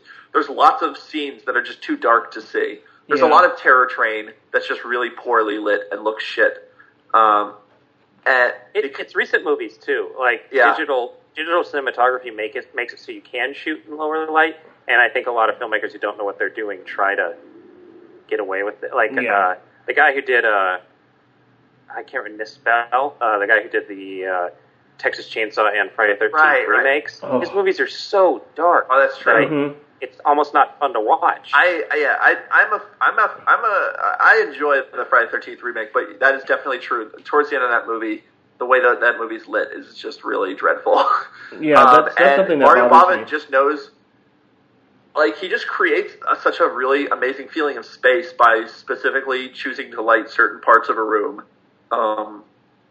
And just, you know, there are just pools of light in one part and complete shadow in another, and it doesn't feel like that there's just light bulbs hanging everywhere. It feels, it has the actual effect of dark, of being in the dark, which is that your eye sort of jumps to the light coming through your window or whatever. He's got a real sense of control of his environment. And I think, you know, like, he you know, just in choosing to, like, have this incredible, like, eye-level tracking shot through the living room, you know, it's like, is this the killer's point of view? And then we see the corpse lying on the floor.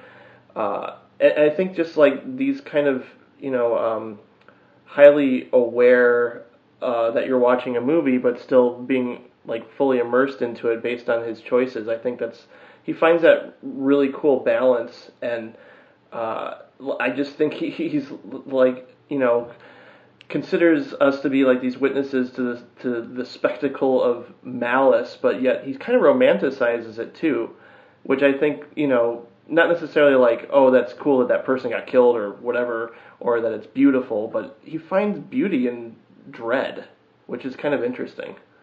And the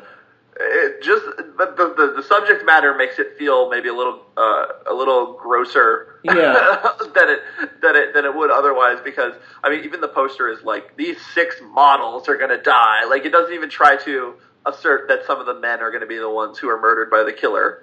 It's only beautiful women who are getting brutally murdered, which became another thing for slasher movies, and giallo movies. The men's deaths are almost never as spectacular as women's deaths in those movies. Yeah, yeah, to an extent. I mean, though, I guess more in giallo than slasher. Yeah, slasher movies, it's equal opportunity gross. Mm-hmm. It's just the men are sexualized. The men aren't going to die naked.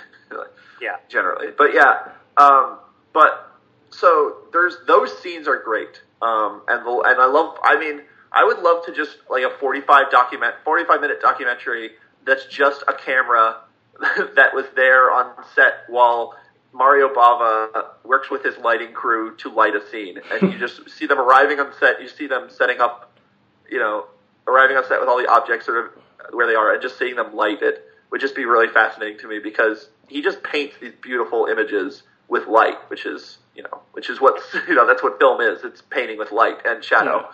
And he was usually his own cinematographer. Yes, absolutely. But, man, this movie drags so much anytime it tries to do anything about the plot. The procedural elements with, you know, the cops or whatever, like, that stuff drags.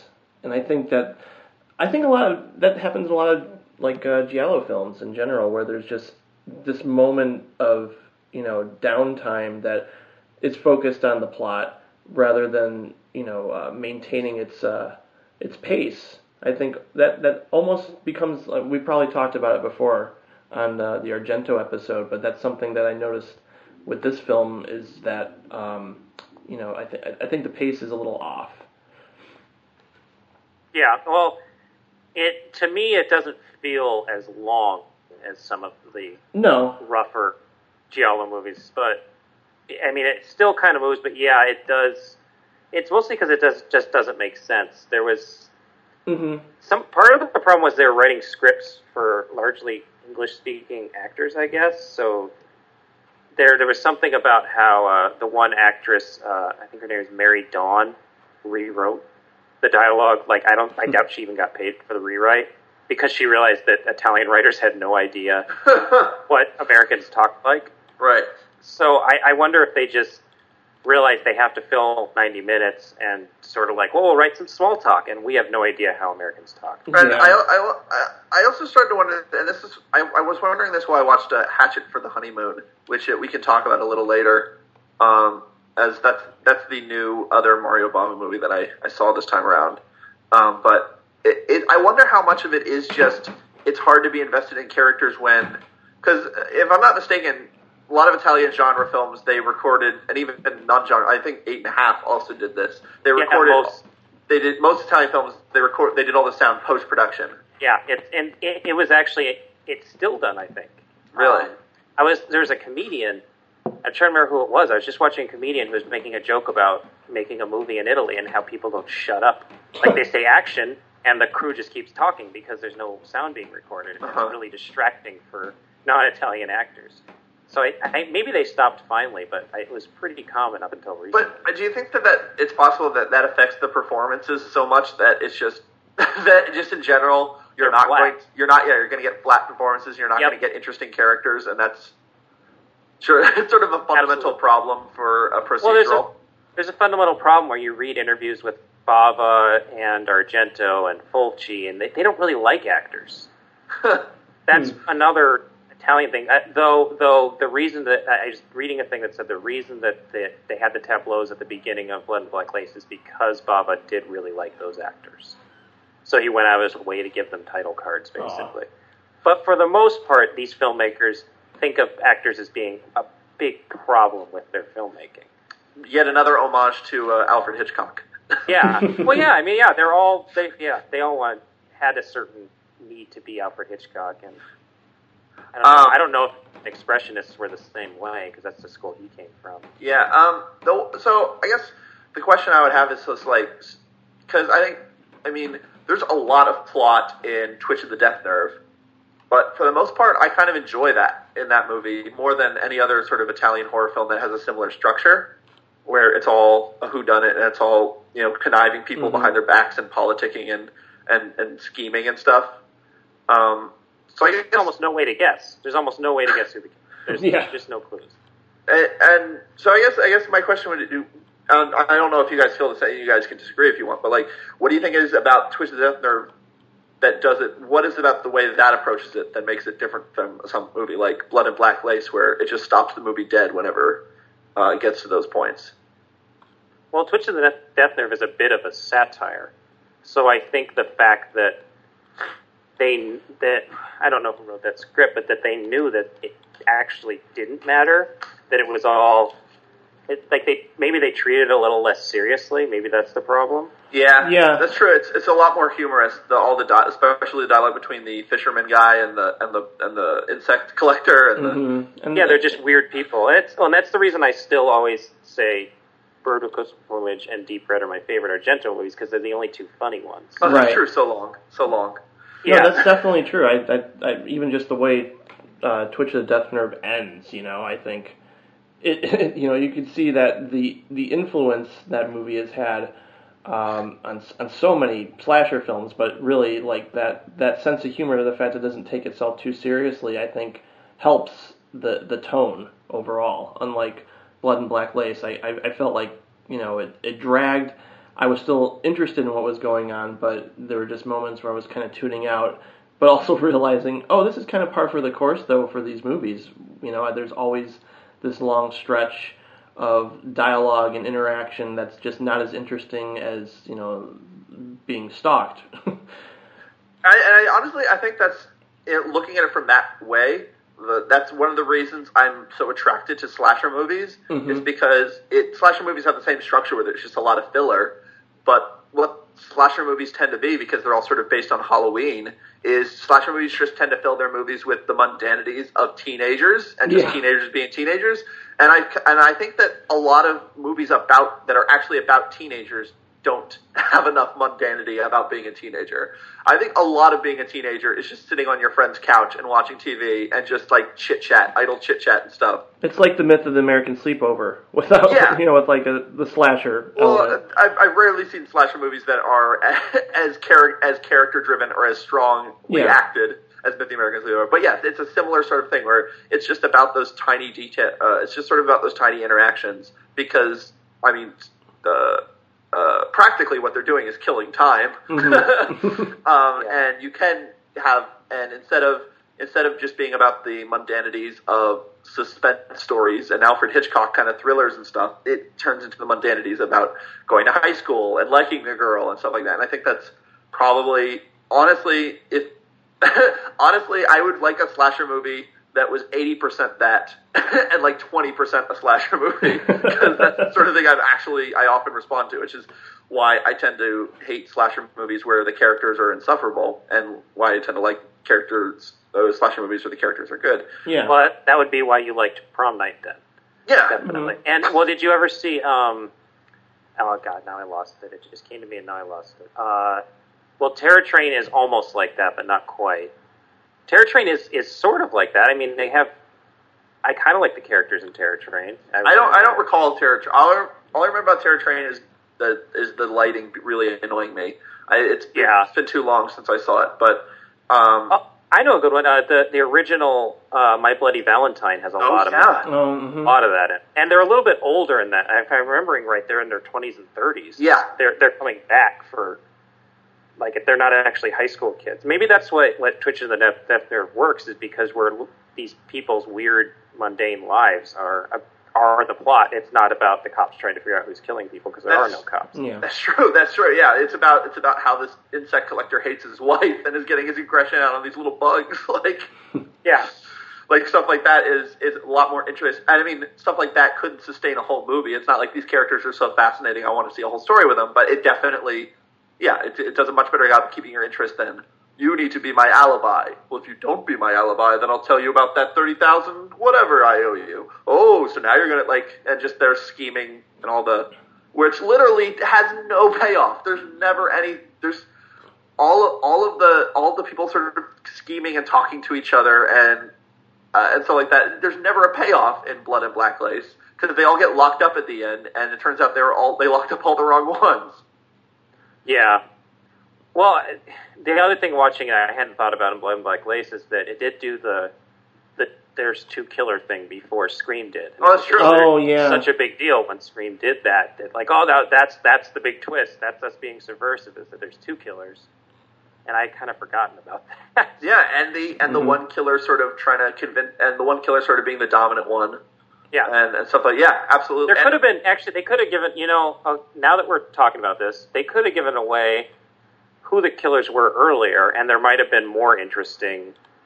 Those scenes, I actually like the scenes where the two killers are having their little. Once they reveal who they are, and we see that dominant submissive relationship, those scenes are pretty good. Oh, for sure. I mean, they're kind of bullshit. Like, she acts like killing is so traumatic for her, like as if she only did it because she had to. But the murders she commits are the most horrific, and you kind of enjoyed it. I can kind of tell. But no, it's definitely more interesting once that happens. And it even has the thing that most of the Scream sequels do, where there's two killers, but one is betrayed by the other.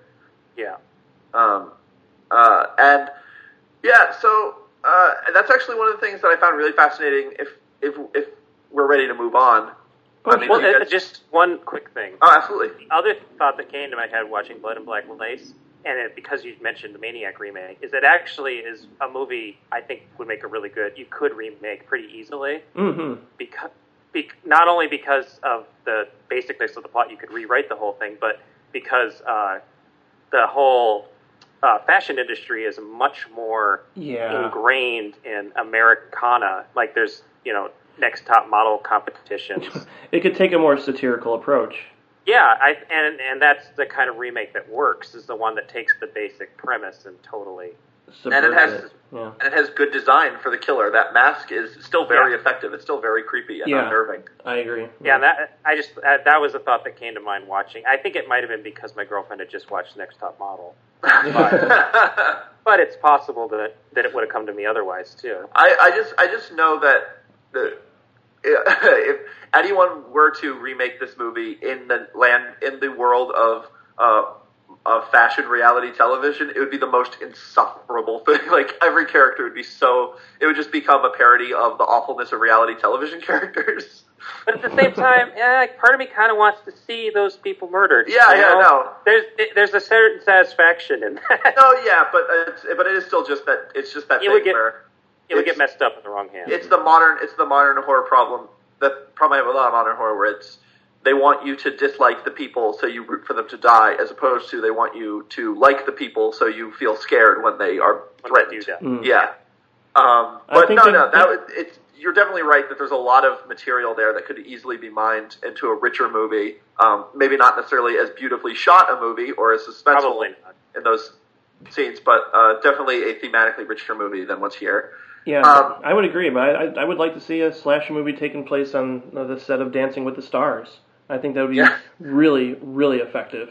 Like, maybe even just get Gary Busey in it or something, you know? You could have all the crazy, all your red herrings would be the crazy celebrities. Yeah. You know, like, you'd assume Gary Busey did it, but then it would turn out that one of the judges actually did it. And if it was actually celebrities, and at this point in our culture, we could probably have a slasher movie where just all celebrities playing themselves. Easily. And it turns out everyone thinks that Nicolas Cage is the killer, but he gets killed off first because they're not going to pay him to be in the whole movie. Right. And then it does turn out to just be like Roseanne. Imagine if like This Is the End was like a huge blockbuster success, and then everybody just started doing these movies where actors just play themselves all the time. Like every summer we get a slew of those movies. That would so quickly become the worst thing ever. It would, but we would get some good stuff out of it before it became the worst thing. It would be fascinating. Even the bad ones would be a little fascinating. Yeah. Before it was just super navel-gazy.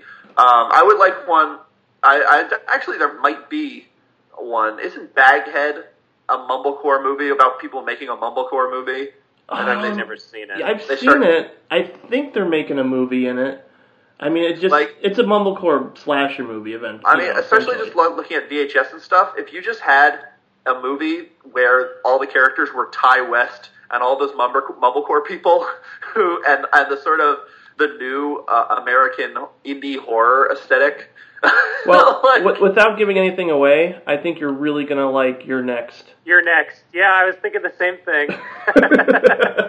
I watched Cheer. Yeah. I'm sure I'll be able to hear that cheer all the way here in Grand Rapids. If Ty West gets his just desserts, though I heard his new movie's good from people who don't like his other movies. Oh boy. So I'll cross my fingers, but not hold my breath. Yeah. But so I thought Hatchet for the Honeymoon was going to be another giallo or slasher movie, but it's actually a in the mind of a serial killer kind of a movie. Where the character early on directly addresses you and says that no one suspects that he, a humble fashion magnate who owns a wedding dress shop, is actually a killer. And it's sort of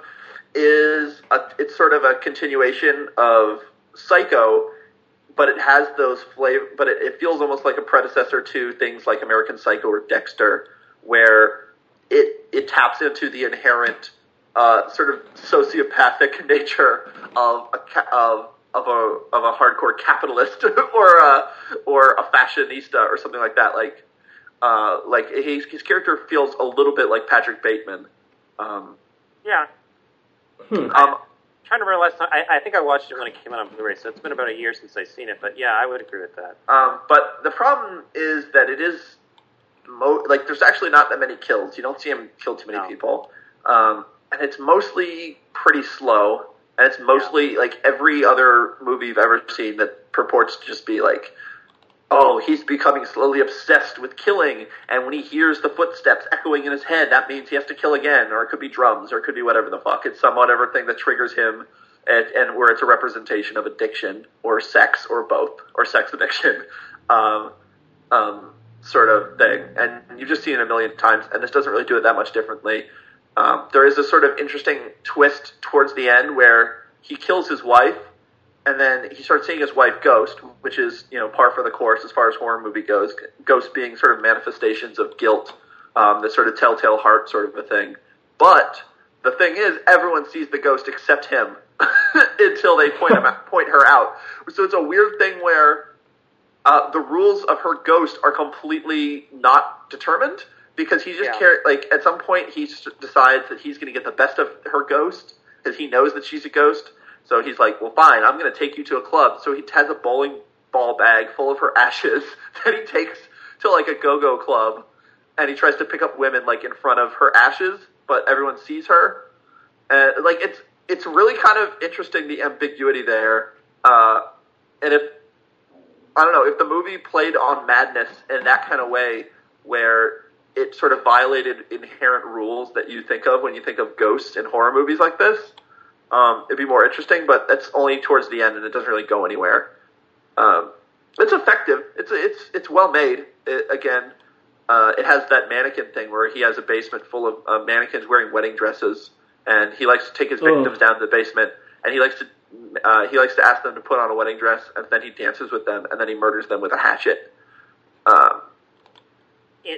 It's not, I don't think, one of Bava's best, and I think you struck on something that the ending is better than the beginning, and it kind of feels like they never really figured out what this movie was going to be until they were almost done with it. Yeah. Definitely. And it's always sold as a comedy in modern times. But the original trailers was a horror movie, but now everybody talks about it as a comedy, and so it kind of is both without being either. It's not funny. Like it's cheeky at times, it's knowing at times, but it's not funny. Like there's no. Yeah. I would say the problem is something like this where you're trying to get inside the mind of, and you're going to do it as a character study. You need a good actor to be the center of it. You need Anthony Perkins, and the main character is about as bland an Italian lead as you can get. So unfortunately, you don't get much out of that. There's a really good suspenseful scene where after he just kills his wife, the inspector comes,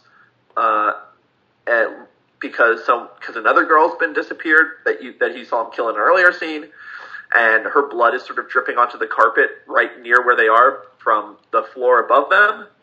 So he's like trying to get them to not look in that direction and stuff. Like it's an effectively made movie. It's just so generic that it's hard to really wholeheartedly recommend. Well, I kind of want to briefly reiterate. Oh, that's okay. If you wanted to comment on that movie, go ahead. No. I was just going to say that it also has a lot of that fade in, that whole out of focus and then refocus and you're a new scene thing that he does in Twitch of the Death Nerve, and it's a little annoying. And it's especially back when you had to watch it on VHS and it wasn't in widescreen and you couldn't really tell what you were supposed to be looking at. It definitely helps that it's on digital video now. Even though we talked about this on the last episode, the other one I wanted to catch up with, just so I can give my take on it, was Planet of the Vampires. And it's probably my favorite now. Your favorite Bava movie? Yeah, I really loved it. I thought it was, you mentioned that it's the precursor to, Alien and Prometheus, and it's just clearly like, I was just like, well, what's his take going to be on a science fiction horror movie, swapping the castles and cobwebs for this, colorful landscape of an alien planet. And I was just, thinking again, vampires, it's going to be cheesy, but it's more of like space zombies, Yeah, the Planet of the Vampires was AIP's title. Terror in Space. That was the era when vampire was a catch-all term for undead ghoul. Mm-hmm. Yeah, no, that's true, but it's just, again, technically speaking, I mean, the palette, again, and the production design, and just those little flourishes of, things that only Bava can accomplish. I was just, constantly into it. I mean, it does start off, with the cheesy tone that you'd come to expect from a science fiction movie of that era, but, I mean, we've been watching some older Twilight Zone. That the acting back then is just so highly stylized that you almost have to readjust how you watch acting when you're seeing something older. And that's I think it's effective throughout in how this is a science fiction film with actual intelligence, but really just intriguing visuals throughout. And we talked about it a lot in the last episode, so I won't reiterate too much, but I just wanted to say that I'm really glad I caught up with it. And looking on, this is funny because I didn't even see it until now, but there is a review on Letterboxd.com that says, I just want to say thank you to the Directors Club podcast for pointing me to this one, which I thought was really nice. Hey, that's nice. Yeah, for sure. Yeah, well, as far as expectations go, I think I'm pretty sure I talked about this last Mario Bava episode, but one of my favorite things about that movie is that it starts off as the most generic, cheesy, sci-fi sort of reroute the phaser photons to sectors 3, and like just people slowly turning dials and stuff, that when it gets legitimately creepy, it comes out of left field and it actually ends up being way more effective. Yeah. 100%. It's also one of those movies I always go back to because it keeps coming up in conversations because the uniforms in the first 2 X-Men movies were basically rip-offs of the uniforms in it. And then Prometheus was almost a remake of. I mean, that's a little bit of hyperbole, but it had so much in common. And we actually watched it just before we saw Prometheus the first time, and so all those things were in my head. And it's sort of fascinating that nobody involved with Prometheus has admitted that they've basically taken everything from this movie and just made it modern and gory. Mm-hmm. Yeah, and again, colors. It's always good to match Mario Bava. Yeah, Prometheus has like no color. That's bright colors. Prometheus is very gray. Well, it's a modern Hollywood. I guess the uniforms are kind of colorful. I forgot about them. They're kind of like gaudy blue uniforms. But otherwise, what other Mario Bava movie would you like to talk about, Gabe? I was trying to think about this, and I figured that I should bring up because he didn't just do horror movies, right? And the one that, because honestly, and I'll like lose my card for this, but Blood and Black Lace isn't one of my favorites. It's one of the important ones, and it has great scenes, but I don't like it as much as some of the other ones. And the one, Danger Diabolik, I think is like the one Mario Bava movie that probably the most people have seen without even knowing who Mario Bava is. At the very least, they've seen the Beastie Boys music video that took scenes from it for Body Movin'. Oh, right. That's right, yeah. And also I believe, and I'm not really an MSTK, Mystery Science Theater fan particularly, but I believe it was one of their more popular episodes. Yeah, that is true. Which always struck me as weird because it's already a campy comedy. It seems kind of weird to make fun of a comedy, but I think that Danger Diabolik is one of those films, the first time you watch it, you say, oh, that was crazy and could only have been made in the 60s. And then you watch it again, and you start to realize it's actually really clever, really funny, genuinely gorgeous film.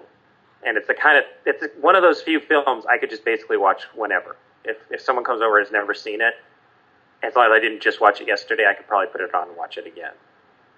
Yeah, that was a movie I actually rented, and I couldn't get around to watching. I was really bummed out. Because I am interested, I honestly would be cool if we did another Mario Bava episode about his non-horror films, because I'm really fascinated to see what a Western by Mario Bava looks like, or Kidnapped. Yeah. Kidnapped is, his Westerns aren't great, the 2 I've seen. I haven't seen all of them. But the interesting thing about his Westerns, at least the one that's available in this box set, I've got another one from somewhere, is that it's a comedy. It's a bit of a satire that predates all those spaghetti Western satires that became so popular. So he was ahead of his time all the time, without even meaning to be. What was I was unaware that spaghetti Western satires did become popular. Oh yeah, after in this, and this comes up because I am already behind on a review for I think it's Image is put out.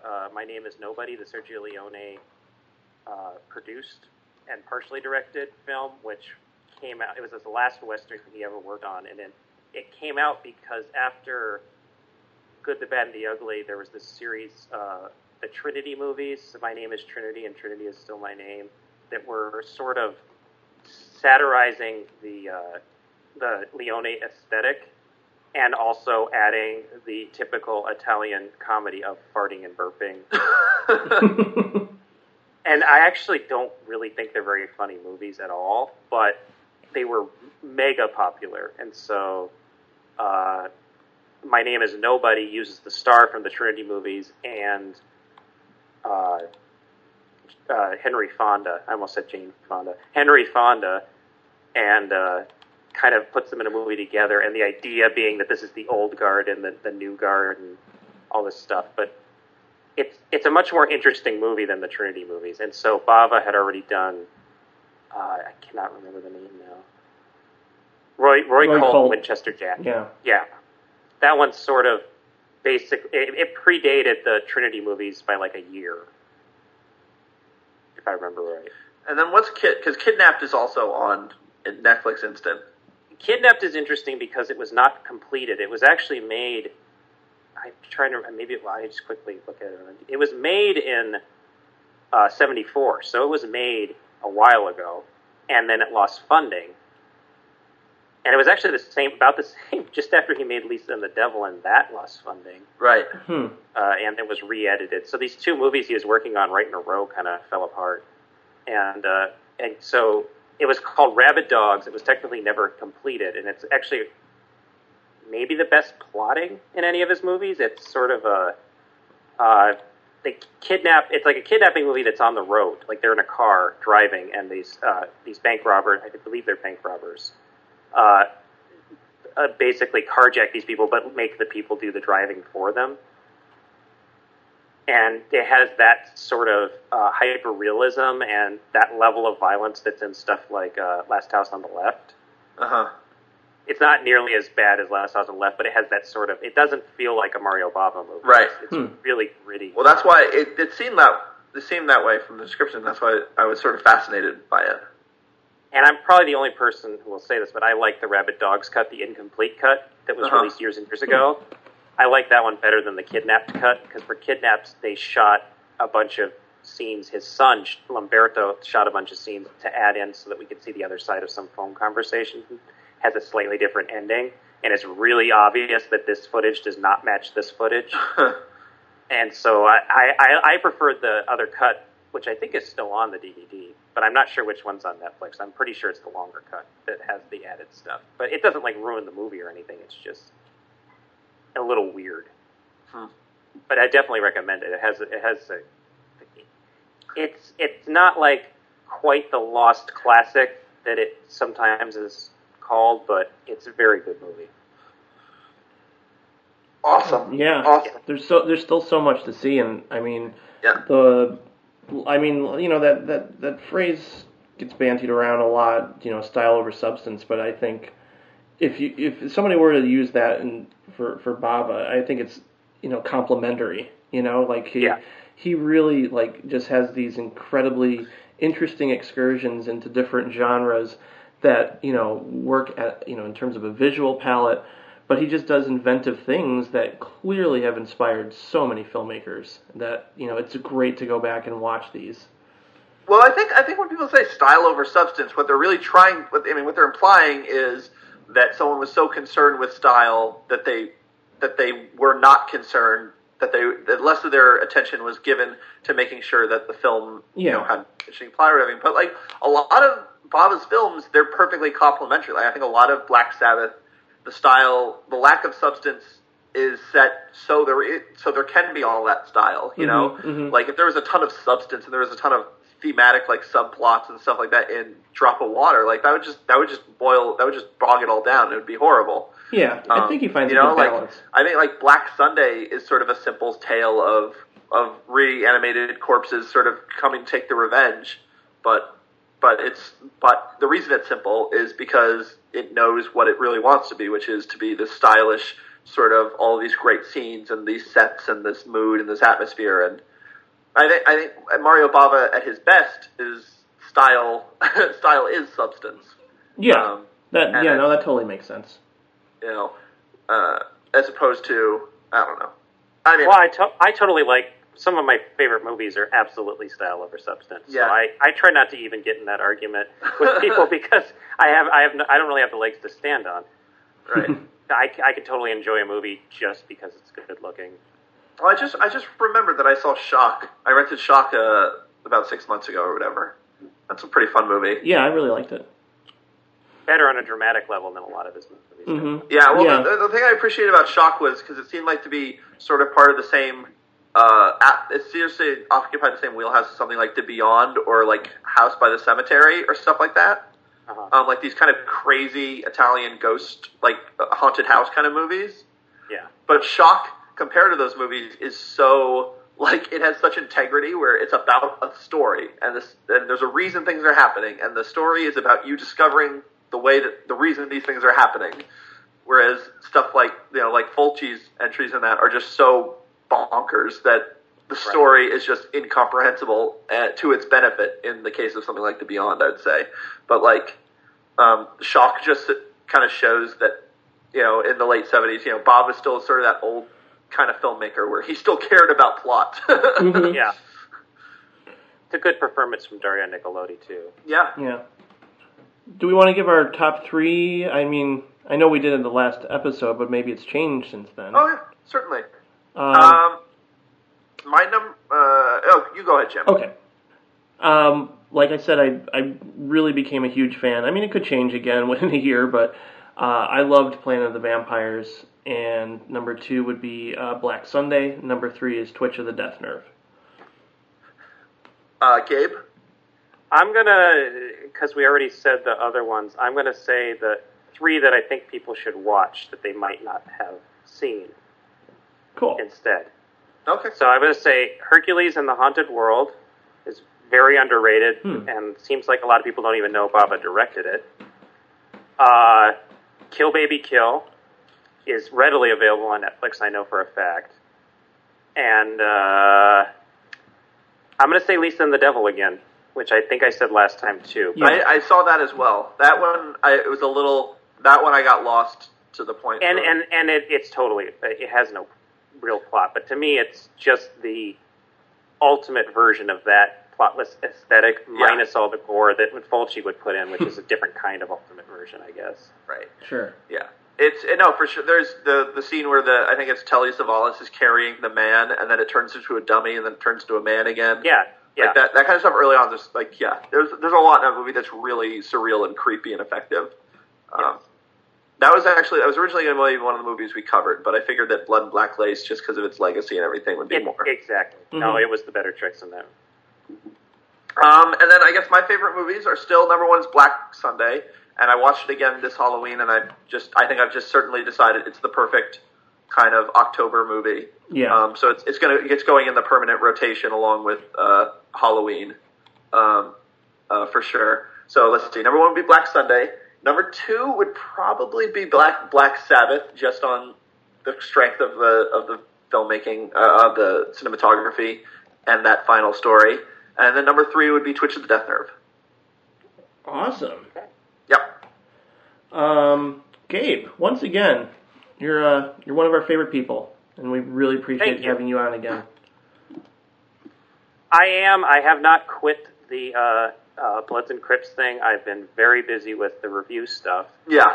And I'm working on, I think the 2 things I've been working on that have like notes about for that would be, I was realizing there's a lot of Catholic themed horror movies that are not supernatural.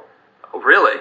Movies about the guilt of Catholicism, and I was going to write a thing about those because it just suddenly came to me. That's amazing. And then it also suddenly came to me that 1981 is basically the year that all my favorite slasher movies came out. Almost all of them came out that one year.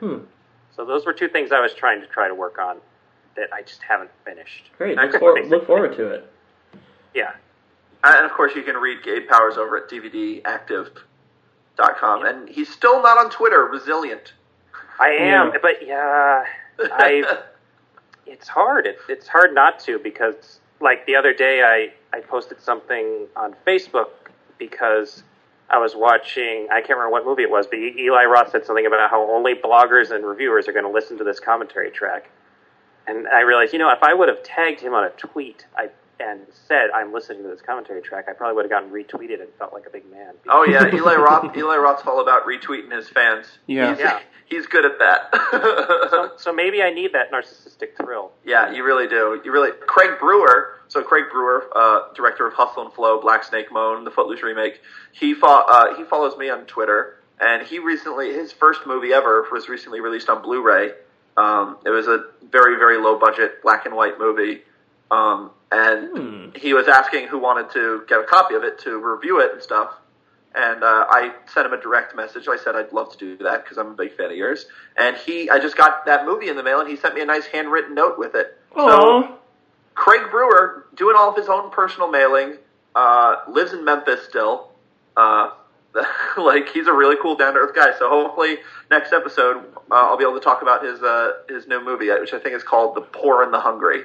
That's great. I'm excited about that. We should try and get him on the show. We really should. He's a really great guy. One time I tweeted him to let him know that that I was having a bad day, but I really loved his Footloose remake, and that really cheered me up. And he goes, "Oh, well, I hope you're feeling better." Like he didn't say thank you. He just hoped that I was having a better day than I was.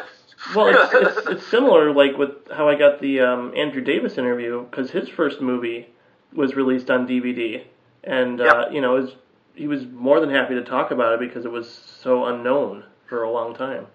Yeah, so celebrities acknowledge, or even minor celebrities acknowledging your existence, it definitely gives you a little boost. Definitely, yeah. Speaking of Twitter, where can we find you on Twitter, Patrick? I'm at Patrick Rapol on Twitter. Oh, cool. I've picked up again at MarthaMarcyNashAndYoung.wordpress.com. I wrote my bits about movie 43 and Hatchet for the Honeymoon and all that there. I'm going to try to go back and try to finish writing reviews of all the movies I saw at the Music Box of Horrors. So if you want a little more than just a panicked me talking for 37 seconds, you can probably find that stuff there. Yeah, what about you, Jim? Oh, I'm at Twitter at Instant Jim, and if you really love star ratings, you should go over to Letterboxd. Yeah. Oh yeah, I'm on Letterboxd. I'm on that. There you go. What's your name on Letterboxd? Shit. I think it's just Gabe Powers. There you go. Awesome. Do you write reviews or do you just star? I just star. You write enough reviews. Yeah, I don't need to write reviews for other things. It's just Gabe Powers, one word. I just looked it up. Cool. Hey, Patrick. Either Jim gave We Are What We Are 4.5 stars. That's true. I loved it that much. Exciting. And of course, our website is directorsclubpodcast.com. That's where you can find all of my blog posts. That's where you can find Gabe's Bloods and Crips article column. That's where you can find the episodes. Yeah. That's what. You find all the links. Go ahead. No, and that's you want to email us, it's directorsclubpodcast@gmail.com. And, that's it. DC Podcast on Twitter. Oh, that's right. We do that once in a while. Like our Facebook group. Leave us a review on iTunes. Leave us a review on iTunes. Rate us on iTunes. Give us a hug if you see us down on the street. I live in Grand Rapids. Patrick lives in Chicago. I live in Chicago. Yeah. Hug us. We love hugs. And we love emails, and we love voicemails, too. If you're a celebrity, write me a handwritten note, and I'll name drop you on the podcast. You know what, Patrick? I couldn't be more happy about our next director.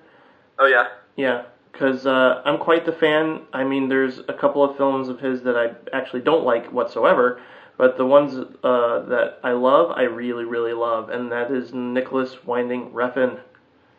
I believe our guest is Chris Olsen. Is that? That's right. Yeah. Chris Olsen, like you, Gabe Powers, a fellow defender / enthusiast of Only God Forgives. You know what? I might have given up on defending Only God Forgives because it's starting to feel better to like something that people hate so much because it feels like it's in the spirit of that movie. It really is. So it's like, you know what? Good. I'm happy you hated that because I liked it. I'm going to watch it again just to spite you. Right. Yeah, no, I definitely hated that movie for sure. But, yeah. More power to you. I don't know if I could talk about it, though, so good thing Chris is helping out. Yeah. I'm going to rewatch it. I'm going to see how I feel what about it. What are we going to end up doing? Like Pusher and Drive, or Pusher and Pusher 3? Or? Well, maybe, I don't know. It's tough. Like, I think, even, when Drive came out, we talked about it a lot, and a lot of people have seen it. It was on the Argento podcast. Yeah. That's right. I hadn't seen it yet. Right. So I think we'll choose, definitely a Pusher and maybe Bronson, or, I'd like to talk about Bronson. That'd be fun. Sure. Join us in a couple weeks for the Nicholas Winding Refn episode. Can't wait, and we'll talk to you then. Thanks, everyone. Bye-bye. Bye. Bye-bye.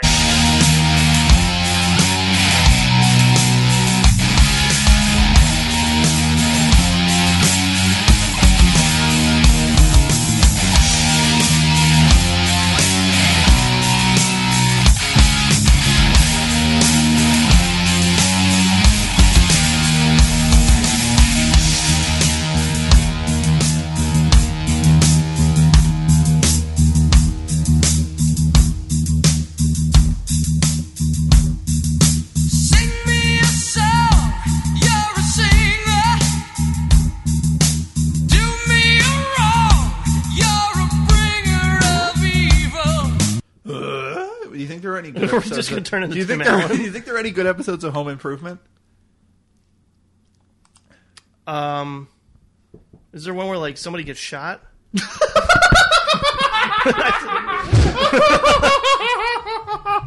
I swear, I thought there was.